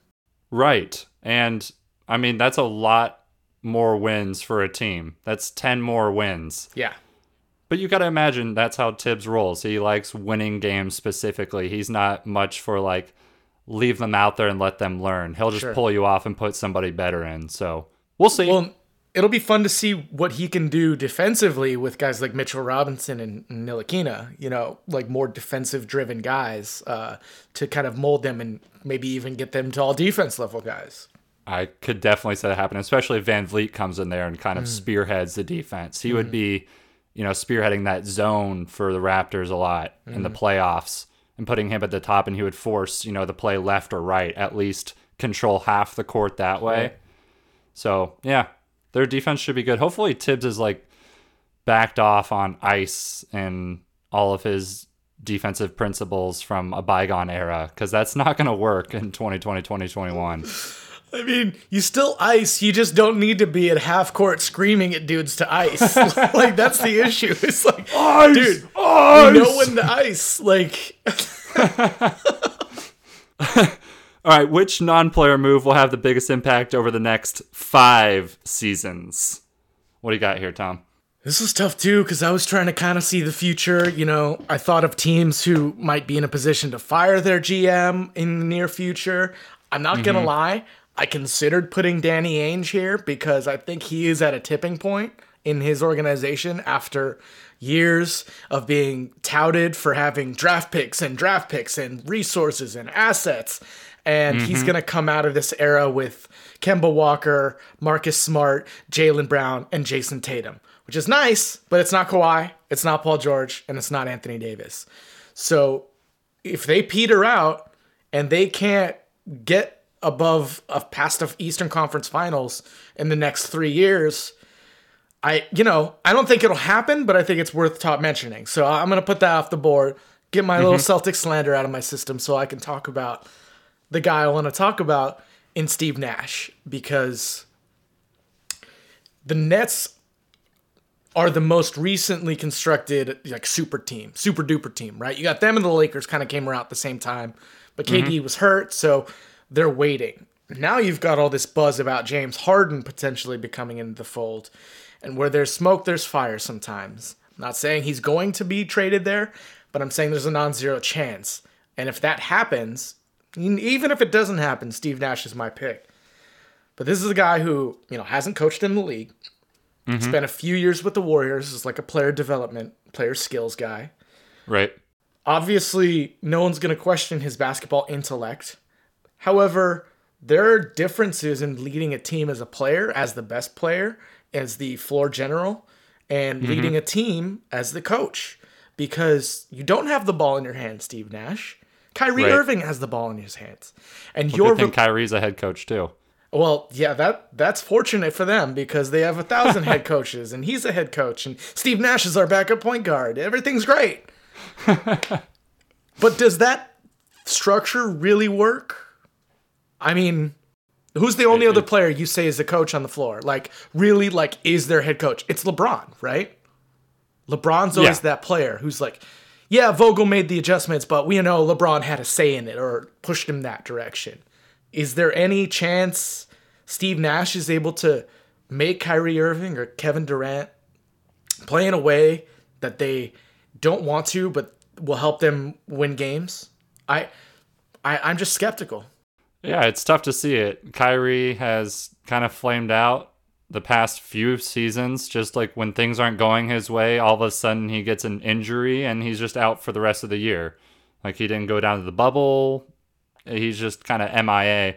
And KD is a weird cat himself. Yeah. I mean, he, with all his Twitter stuff, and he's clearly affected by what people say and the fact that people don't really respect those rings that he won when they should. I mean, sure. I don't think that he has anything to hang his head about. He was their best player. He joined against the super LeBron team. James in a finals and nailed the game-winning shot basically in his eye. Nothing, there. But Steve Nash is a good dude, and I think that's going to help him. He's not only like a really talented player and a good basketball mind, but you just hear from everybody that they get along with him, and I think that he's really good with connecting with everybody. Whether it be the 12th man or Amari, who we know is kind of crazy there for a certain period of time. I think that he's really good with people, and that's going to help him. But the actual basketball aspect, I'm very interested to watch it, because the second things start breaking down, Kyrie and KD are going to start ISOing. And they're going to shoot tough, contested shots and play Kobe ball, and they're not Kobe. Yeah. So I don't think that that's going to work out too well for them. And Brooklyn needs... Go ahead. No, that's why it's the future to me, right? We talked about the present with Morey and with Tibbs, but to the future for me is the Nets are legitimately and properly a top 5 title contender right now, and we haven't ever seen them play a game together. This is with or without Harden, right? And Harden just kind of like exacerbates all of these concerns, because if you have those 3 guys, then you are the favorite, like straight up, like you are the favorite. Yeah. And expectations could... if you don't live up to that after year one, okay, maybe, we'll run it back. We'll get a little bit better role players. But if after year 2, 3, you're not regularly in the finals and winning at least 2 to 3 games in the finals minimum, that's the tipping point for a team like that where they could miss their window. And I'm not saying it's Steve Nash's fault, but he is going to have the most kind of scapegoatism, if you will. That's a great point. If they don't. I totally agree. If Harden does go there, they're going to be a great defensive team with Durant and Harden on the court. They can both switch onto anybody. Like, Durant's great at protecting the rim, and I think Harden is a concrete block when it comes to people trying to move him off a spot. I think that he's really, really good when he wants to be. I think defensively in the playoffs that they could lock people down with having their best offensive player still on the court. I mean, Harden can guard up in the post, but the issue for him and Kyrie is kind of perimeter D. Yeah, an off-ball defense. Right.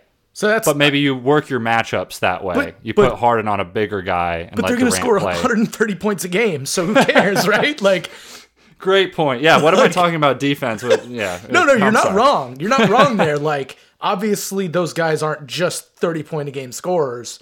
You also have incredible passing from 3 different positions. Mm-hmm. And you're basically always having at least one of them on the court, and they're all 3 good with the ball in their hands.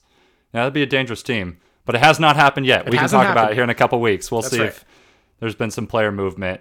What about you, though? My pick here for the next 5 years, it's a homer pick, but I'm going with Monte McNair. Okay.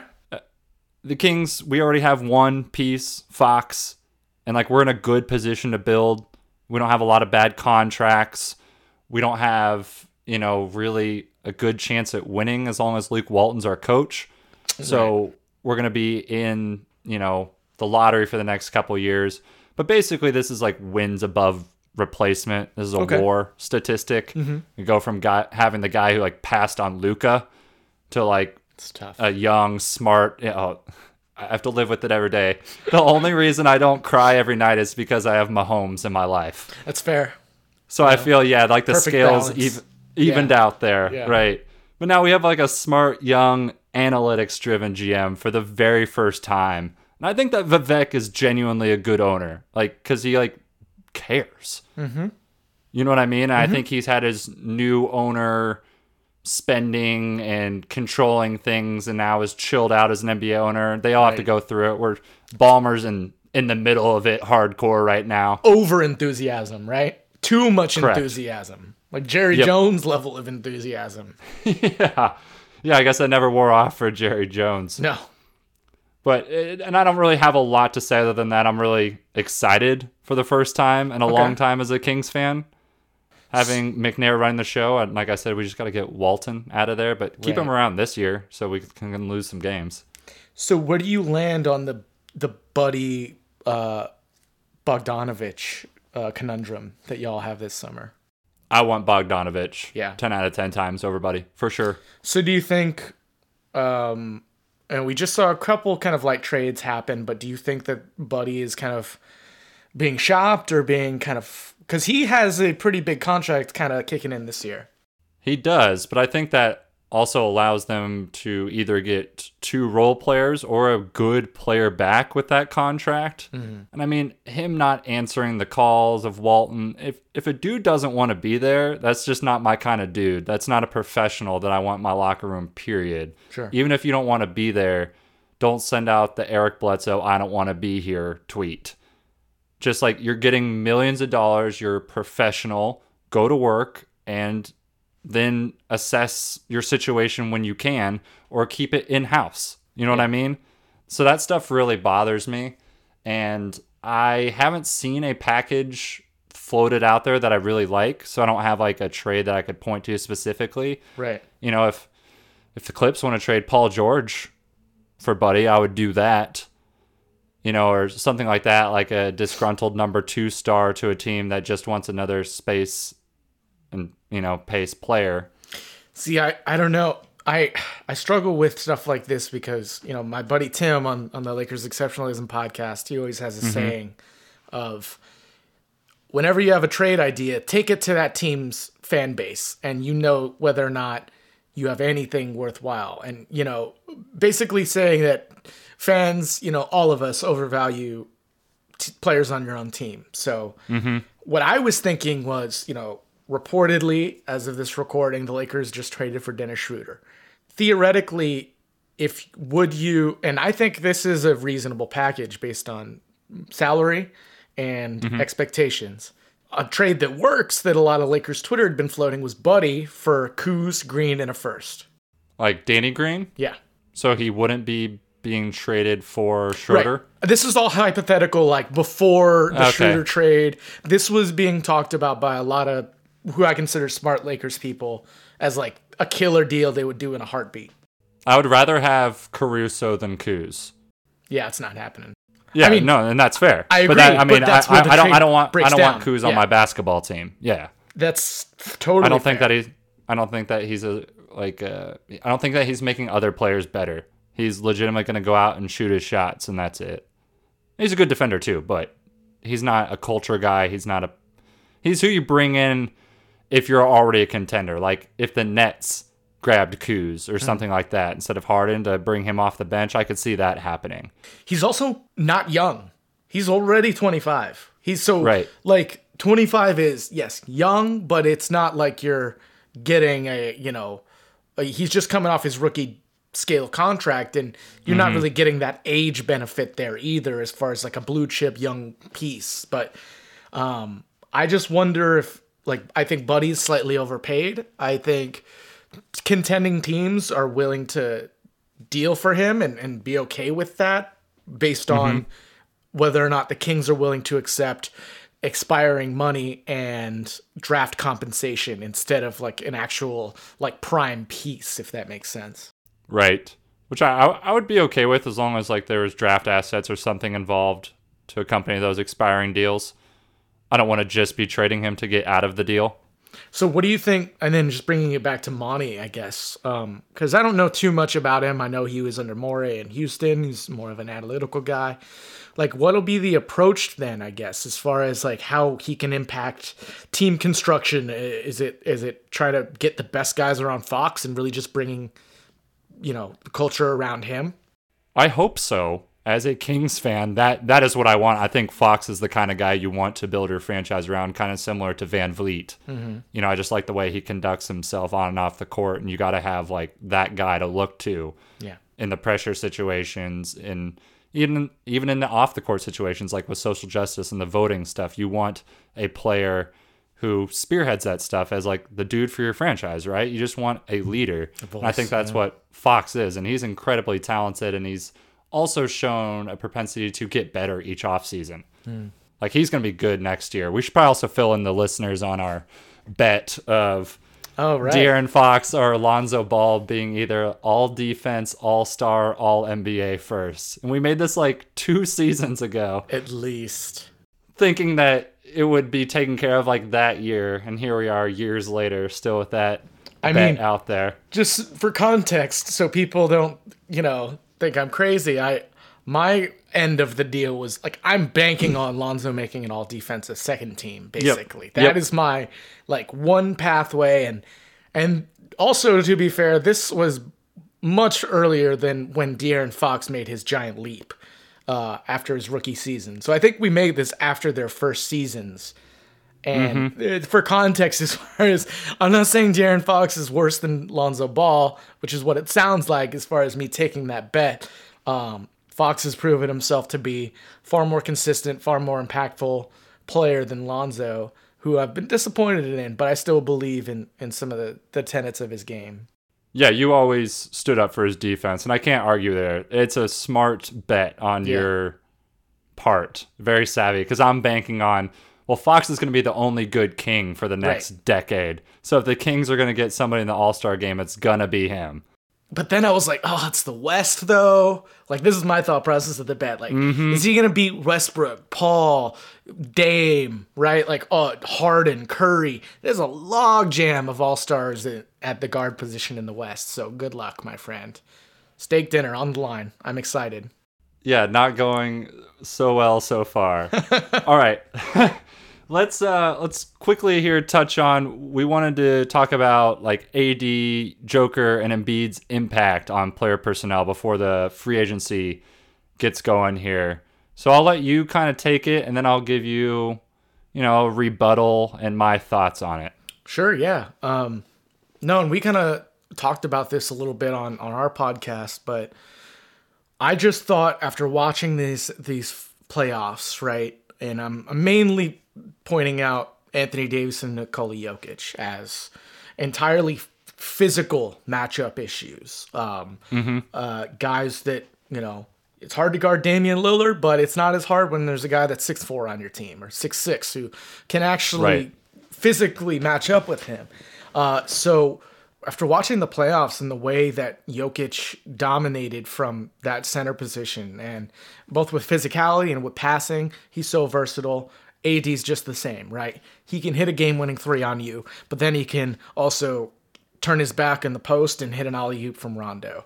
So some of these issues are simply like, okay, we have to front Anthony Davis because we have no one in the world who can actually match up with him if he tries to post us up. So, we're going to make it hard for you to get the ball to him. All this, you look at Jokic, same thing. The way his physicality dominated Harrell, who's a good player, but Montrezl Harrell cannot match up with Nikola Jokic. So, and I think again to Embiid and how high I still am on him, and now with Morey going there, there are these guys in the league who we haven't had for some time. These big, physical, skilled, talented guys. And I don't put Cat in this category yet because physically he's not as dominating, although he could eventually get there. Maybe. Based on his skill set alone, right? And sure, maybe get a little bigger. But Embiid, Jokic, and AD, these are huge, giant humans who I just thought if you might see teams shying away from a full roster of small ball guys and going the Shaq route, when in 2000s, every team had 2 to 3 guys that were just random giant white dudes off the bench who had 6 fouls a game. But let me just say, none of these players are Shaq, right? None of them are as physically dominating. It's not the same. Correct. It's not the same. Check yourself, kids. I'm sad. I know what Shaq looked like. You know what I mean? I was there. But when you see the Warriors trying to put together a team and play Draymond Green at the 5 and have that success of stretching and spacing the floor, they got no answer for Anthony Davis. And it's not Draymond Green, I'll tell you that. So is a team like the Warriors, is a team like, the Rockets going to be willing to get bigger and sign Alex Len and, Joakim Noah and Dwight Howard just to match up with some of the size that the Lakers have. Now, part of this depends on whether or not the Lakers can return their size in Dwight, maybe Boogie, because that was AD. That was their philosophy, it seemed like, at the end of last season was, all right, the Warriors are out, Klay is hurt, they're going to have a rough start to the year. The league's wide open. All these teams are trying to be Golden State, but they can't. We're not even going to try. We're so far away, personnel-wise, from even trying. Let's build a more classic 2007 championship-style team. And I just wonder if that is going to force other teams, based on them, Denver, the Lakers, the Sixers, I would all consider to be top 6 to 8 title contenders in the league. So if half of the top title contenders in the league have a physical dominating matchup problem who you cannot solve without a giant human on your 13th roster spot. Right. And maybe it's a stopgap. Maybe it's fighting a losing battle. But I just wonder if that resurgence of big, skilled, talented guys will kind of change the way teams approach their roster construction. No, I think it's a great thought. And it is obviously going to affect the way that teams build for the next couple of years with the Lakers being so dominant, because LeBron is basically a big man too. Yes. And he's a big man with all the guard skills. And I think that's what makes AD so dangerous. This young crop of big men is like if you had Dirk when he was at his mental pinnacle, but with like a 25-year-old's athletic body. Because like Dirk was so good even at like 32, 33 because he was 7 feet tall and he could shoot a 3-pointer. Right. If you just are if you have that in your bag, you're a pretty unstoppable player. Then yeah, you throw in AD's athleticism, it's almost unstoppable. But first, I'm planting my flag in the I don't believe in Embiid hill. Ooh. You heard it here. He has shown himself to not be mentally tough enough to like play a full NBA season like that, or to play to where you could win a championship. Right. His mind just can't make it that far. It never has, and I don't think it will. I think he's just too free-spirited, and I love that about him. He's so good for our game, but he is not a killer. He just isn't. He gets like little kid upset that it's his like closest to killer mentality. You know what I mean? Yeah. Like when someone kind of pulls on his jersey, then he does all these antics and swings around, and he's like, oh, look how tough I am. And it's like, no, you know what's tough is like Kobe Bryant not flinching when Barnes throws the ball like an inch away from his face. So that's like what toughness is on the basketball court. It's like Kawhi Leonard just looking at you deadpanned after he just took your cookies and dunked it. And you're just like, you're terrified at that point. With Embiid, you can get in his head with Valanciunas. You just need like one dude in there to just get in his head, and you got him for the game every time. But with AD, he's got LeBron on his side, who's like maybe the smartest basketball player we've ever seen. So like, you're not going to get to AD in that way. So like, my best strategy, and I wrote it down here, is like you need like a team of Boris Diaws. And that sounds a little bit wild, but like that dude is a little Harden-like, but almost like better on the perimeter than Harden was, and taller. I remember him being so effective against LeBron James drives when LeBron was at his physical peak. And I think you need like wide, strong players. You know, maybe if Ayton keeps taking PEDs, he'll be there. But you're not going to block AD's shot. He's 7 feet tall and he shoots it from above his head. Yeah. That you can be Kristaps Porzingis and you're not touching that. So you might as well have some girth, and if they try to dig into you, you don't give up that space. Because nobody's shooting a hook shot either. Right. So you don't have to worry about that as a defender. And then you're right, it's team defense. It's not letting the ball get to them. Right. And you got to design specific defenses for them, kind of in the same way you had to for the Warriors for a couple years with Curry, where it's like, no, you don't help off ball, not with him. Yeah, we're blitzing every pick and roll. We're, not giving him any space to even get a chance to get this up. Yeah. But yeah, people like Boris Diaw or Shane Battier, a little bit undersized, but just strong and smart. Because you're not going to beat him with big guys. The tricky thing, though, is that it's really hard. And I think this same player applies to guys who you want to defend Kawhi and Paul George and, the other really high-end wings in the league. That same people apply to LeBron, right? The guys that you saw guard them in the playoffs are like Jeremy Grant. He's too small, slender. He is. But if he bulked up, he could be like one of those guys I'm talking about. For sure. I really like Jeremy Grant. Yeah, honestly. no, me too. And he's going to get paid this summer, and properly so. Yeah, he is. If I were the Knicks, yeah, he's another guy. I could see Bring it. him in. Yeah. But it's like the size and speed. It's so hard to find. That's why it makes those guys so unique. LeBron, Paul George, Kawhi. The skill combined with the size, combined with the intelligence, right? It's and I mean, but how do you defend Nikola Jokic if you're giving up 50 pounds? You don't. Right. You basically, with Jokic, like your best chance is almost to play mind games with him, is to like leave him more open than he should be, because he is pass first. He wants you to bite on his pump fake, bite on his drive so he can dish it. So if you at least make him think about taking the shot before he takes the shot because he's a little extra open, or you sunk down a little bit more than he thought, I think that's almost your best chance. It's just like tricking him into a bad shot selection. But again, you're not getting that with AD because he's got Braun. Braun's just not going to let that fly. It's true. But he's too smart for it. To me, and what some of the Lakers' success with Jokic was Dwight, right?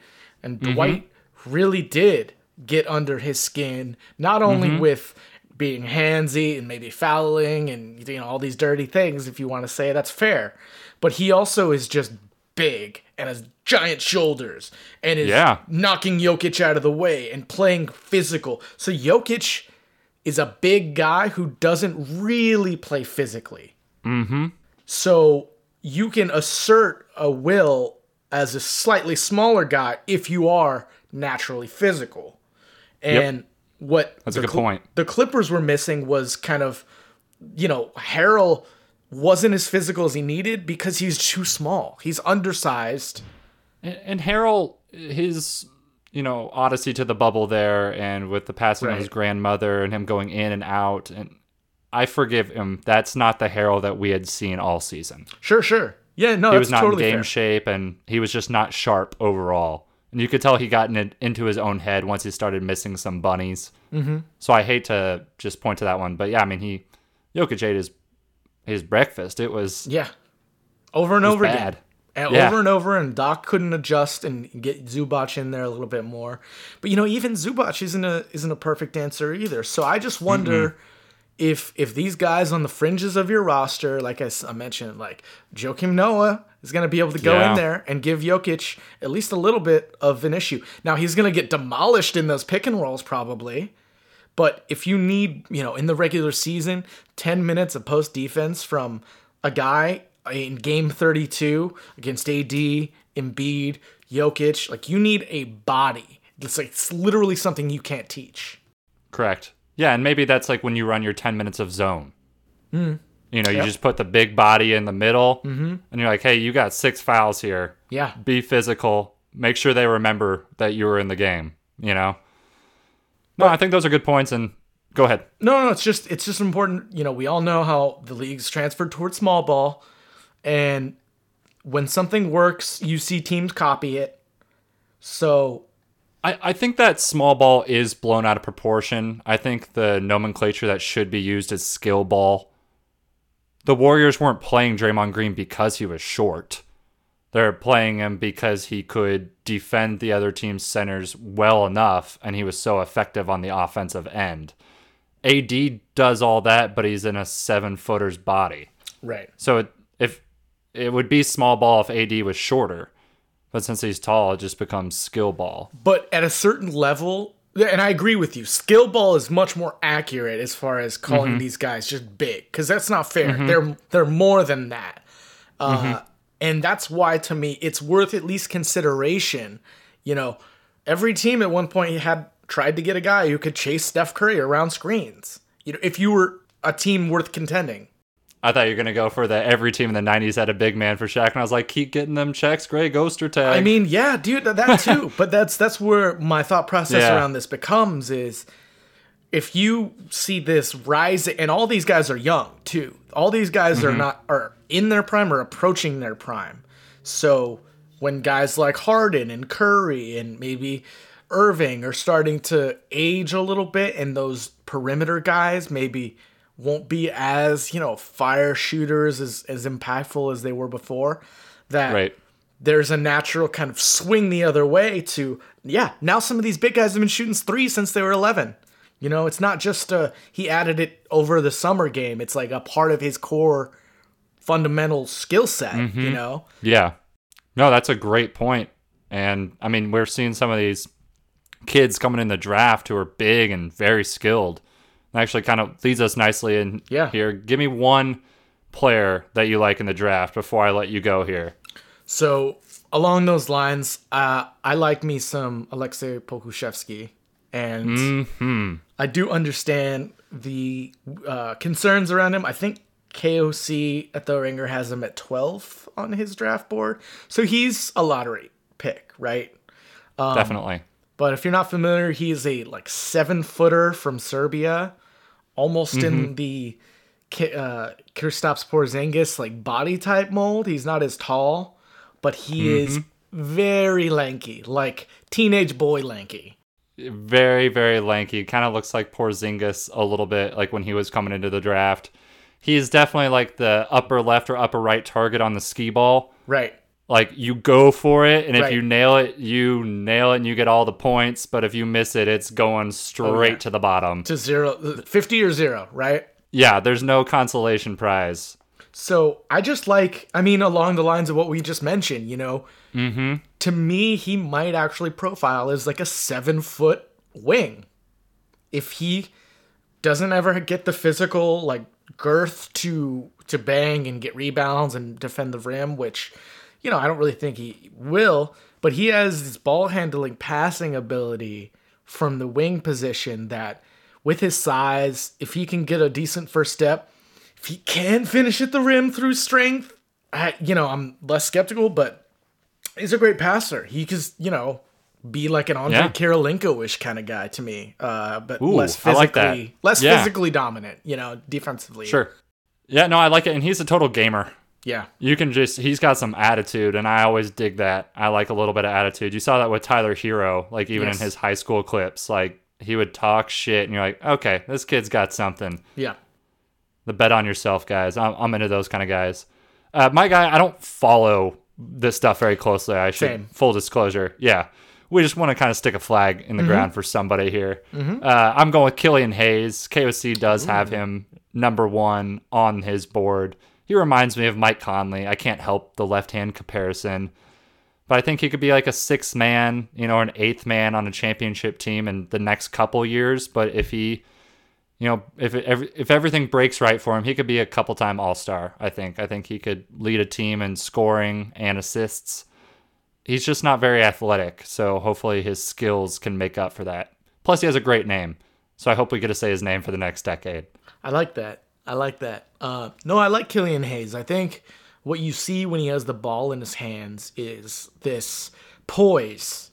I think it's the same thing for Mike Conley, is that they're not athletically going to beat guys to their spot and win, no matter what. They're going to use their brain and their understanding of angles to beat you. So I think he can... his worry for me is a little bit his shot. If he can keep that up and consistently, become a 35% 3-point shooter. Somebody you at least have to respect. Yeah. You at least have to go over the pick every now and again. Yeah, he's a good free throw shooter, and the scouts always say that that's a really good indicator. Those are, correlated stats for sure. And he has good touch, like around the rim, kind of in a Mike Conley type of way. And it took Conley a couple years to get that range into his game, but eventually he did. Sure. And now, of course he missed the 3 to move on the playoffs this year, but overall Conley's a much improved shooter.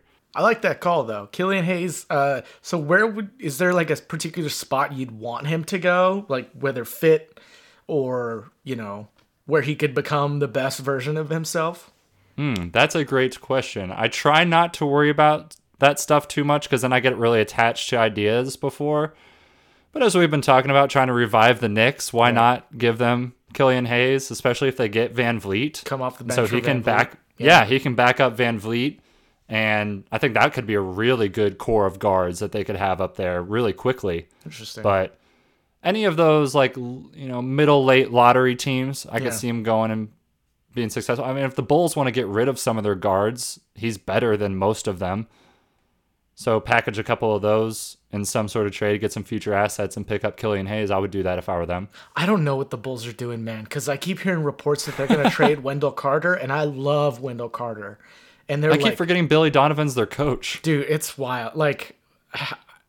I'm not really high on Zach LaVine personally, but I think he can help you score points to maybe get an 8 seed if you have a decent defense. And so, but they're still trying to figure out what they have in Markkanen and Carter, and I just have no idea roster construction wise, like which direction they're willing to go. Because obviously they have a new GM now. So yeah, they're a big question mark for me in the draft too, as far as like a swinging point of what happens. Yeah, totally agree.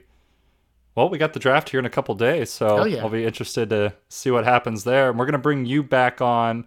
I don't think you're coming on next week, but you're coming on 2 weeks from now. And so we can talk about the draft, free agency, other movement. Maybe we can get some more uniform talk into. We'll see what's released. But that's right. Dude, I want to thank you for coming on. Where can the listeners find all of your work? You do so many things, so list it all. Thanks for having me, man. No, it's we have such good conversations. I was really excited to put this on a pod, and hopefully some of our, just friendship and chemistry come through for y'all. But yeah, you can find me on Twitter at Creative Destroyer. I'm a co-host of the Lakers Exceptionalism pod with Tim, aka Cranjus McBasketball, who is one of I called him the other week the Steve Kornacki of Lakers Twitter. If that's an analog that makes what an honor. Any sense to you, come check out the pod. He's a very smart guy around data, creating his own analytics. He's been working with some teams and agents to kind of provide background and leverage for players, basically, to go to their agents and say, this is what he's worth. This is, really smart guy. So I just play the layman, asking him questions and trying to frame his data and analysis in an interesting way. And it's Laker-centric, but we try to be objective and talk about all the rest of we talked about Morey for about 15 minutes when it happened. So check that out, the Lakers Exceptionalism pod on Apple. But any short films or anything? So we just, I'm working on getting my director to do color on our recent short film for Jasmine Street Films. We did one for the 48-hour film project. So follow me on Twitter. I'll be tweeting that link out probably in the next couple weeks. And yeah, that's the whole other angle, Nick, is we got to talk films eventually here. We got basketball, we got films, we got music. There's a lot of overlap here for us to go over. Yeah, just you wait, listeners. This is the most normal pod you'll ever get from Tom and I. It's going to get weird. And we're going to try and have you on the pod soon on Lakers Exceptionalism we want to get back to our fun segment roots, which we've kind of strayed away. We've gotten a little more serious and dry lately. So I want to bring you on for some spice. Happy to bring the silliness. Dude, thanks again for coming on, and we'll talk to you here in a couple weeks. Thanks, y'all.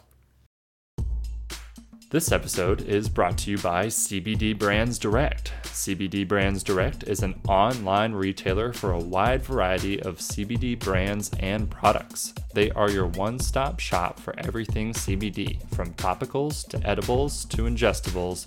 They've got you covered. Ignite makes broad-spectrum gummies that are precisely dosed and delicious. The gummies contain 20 milligrams of broad-spectrum CBD each and are vegan and gluten-free. The gummies come in a variety of flavors, including lemon, cherry, and orange, and can be ordered in packs of 2 or 10, depending on your needs.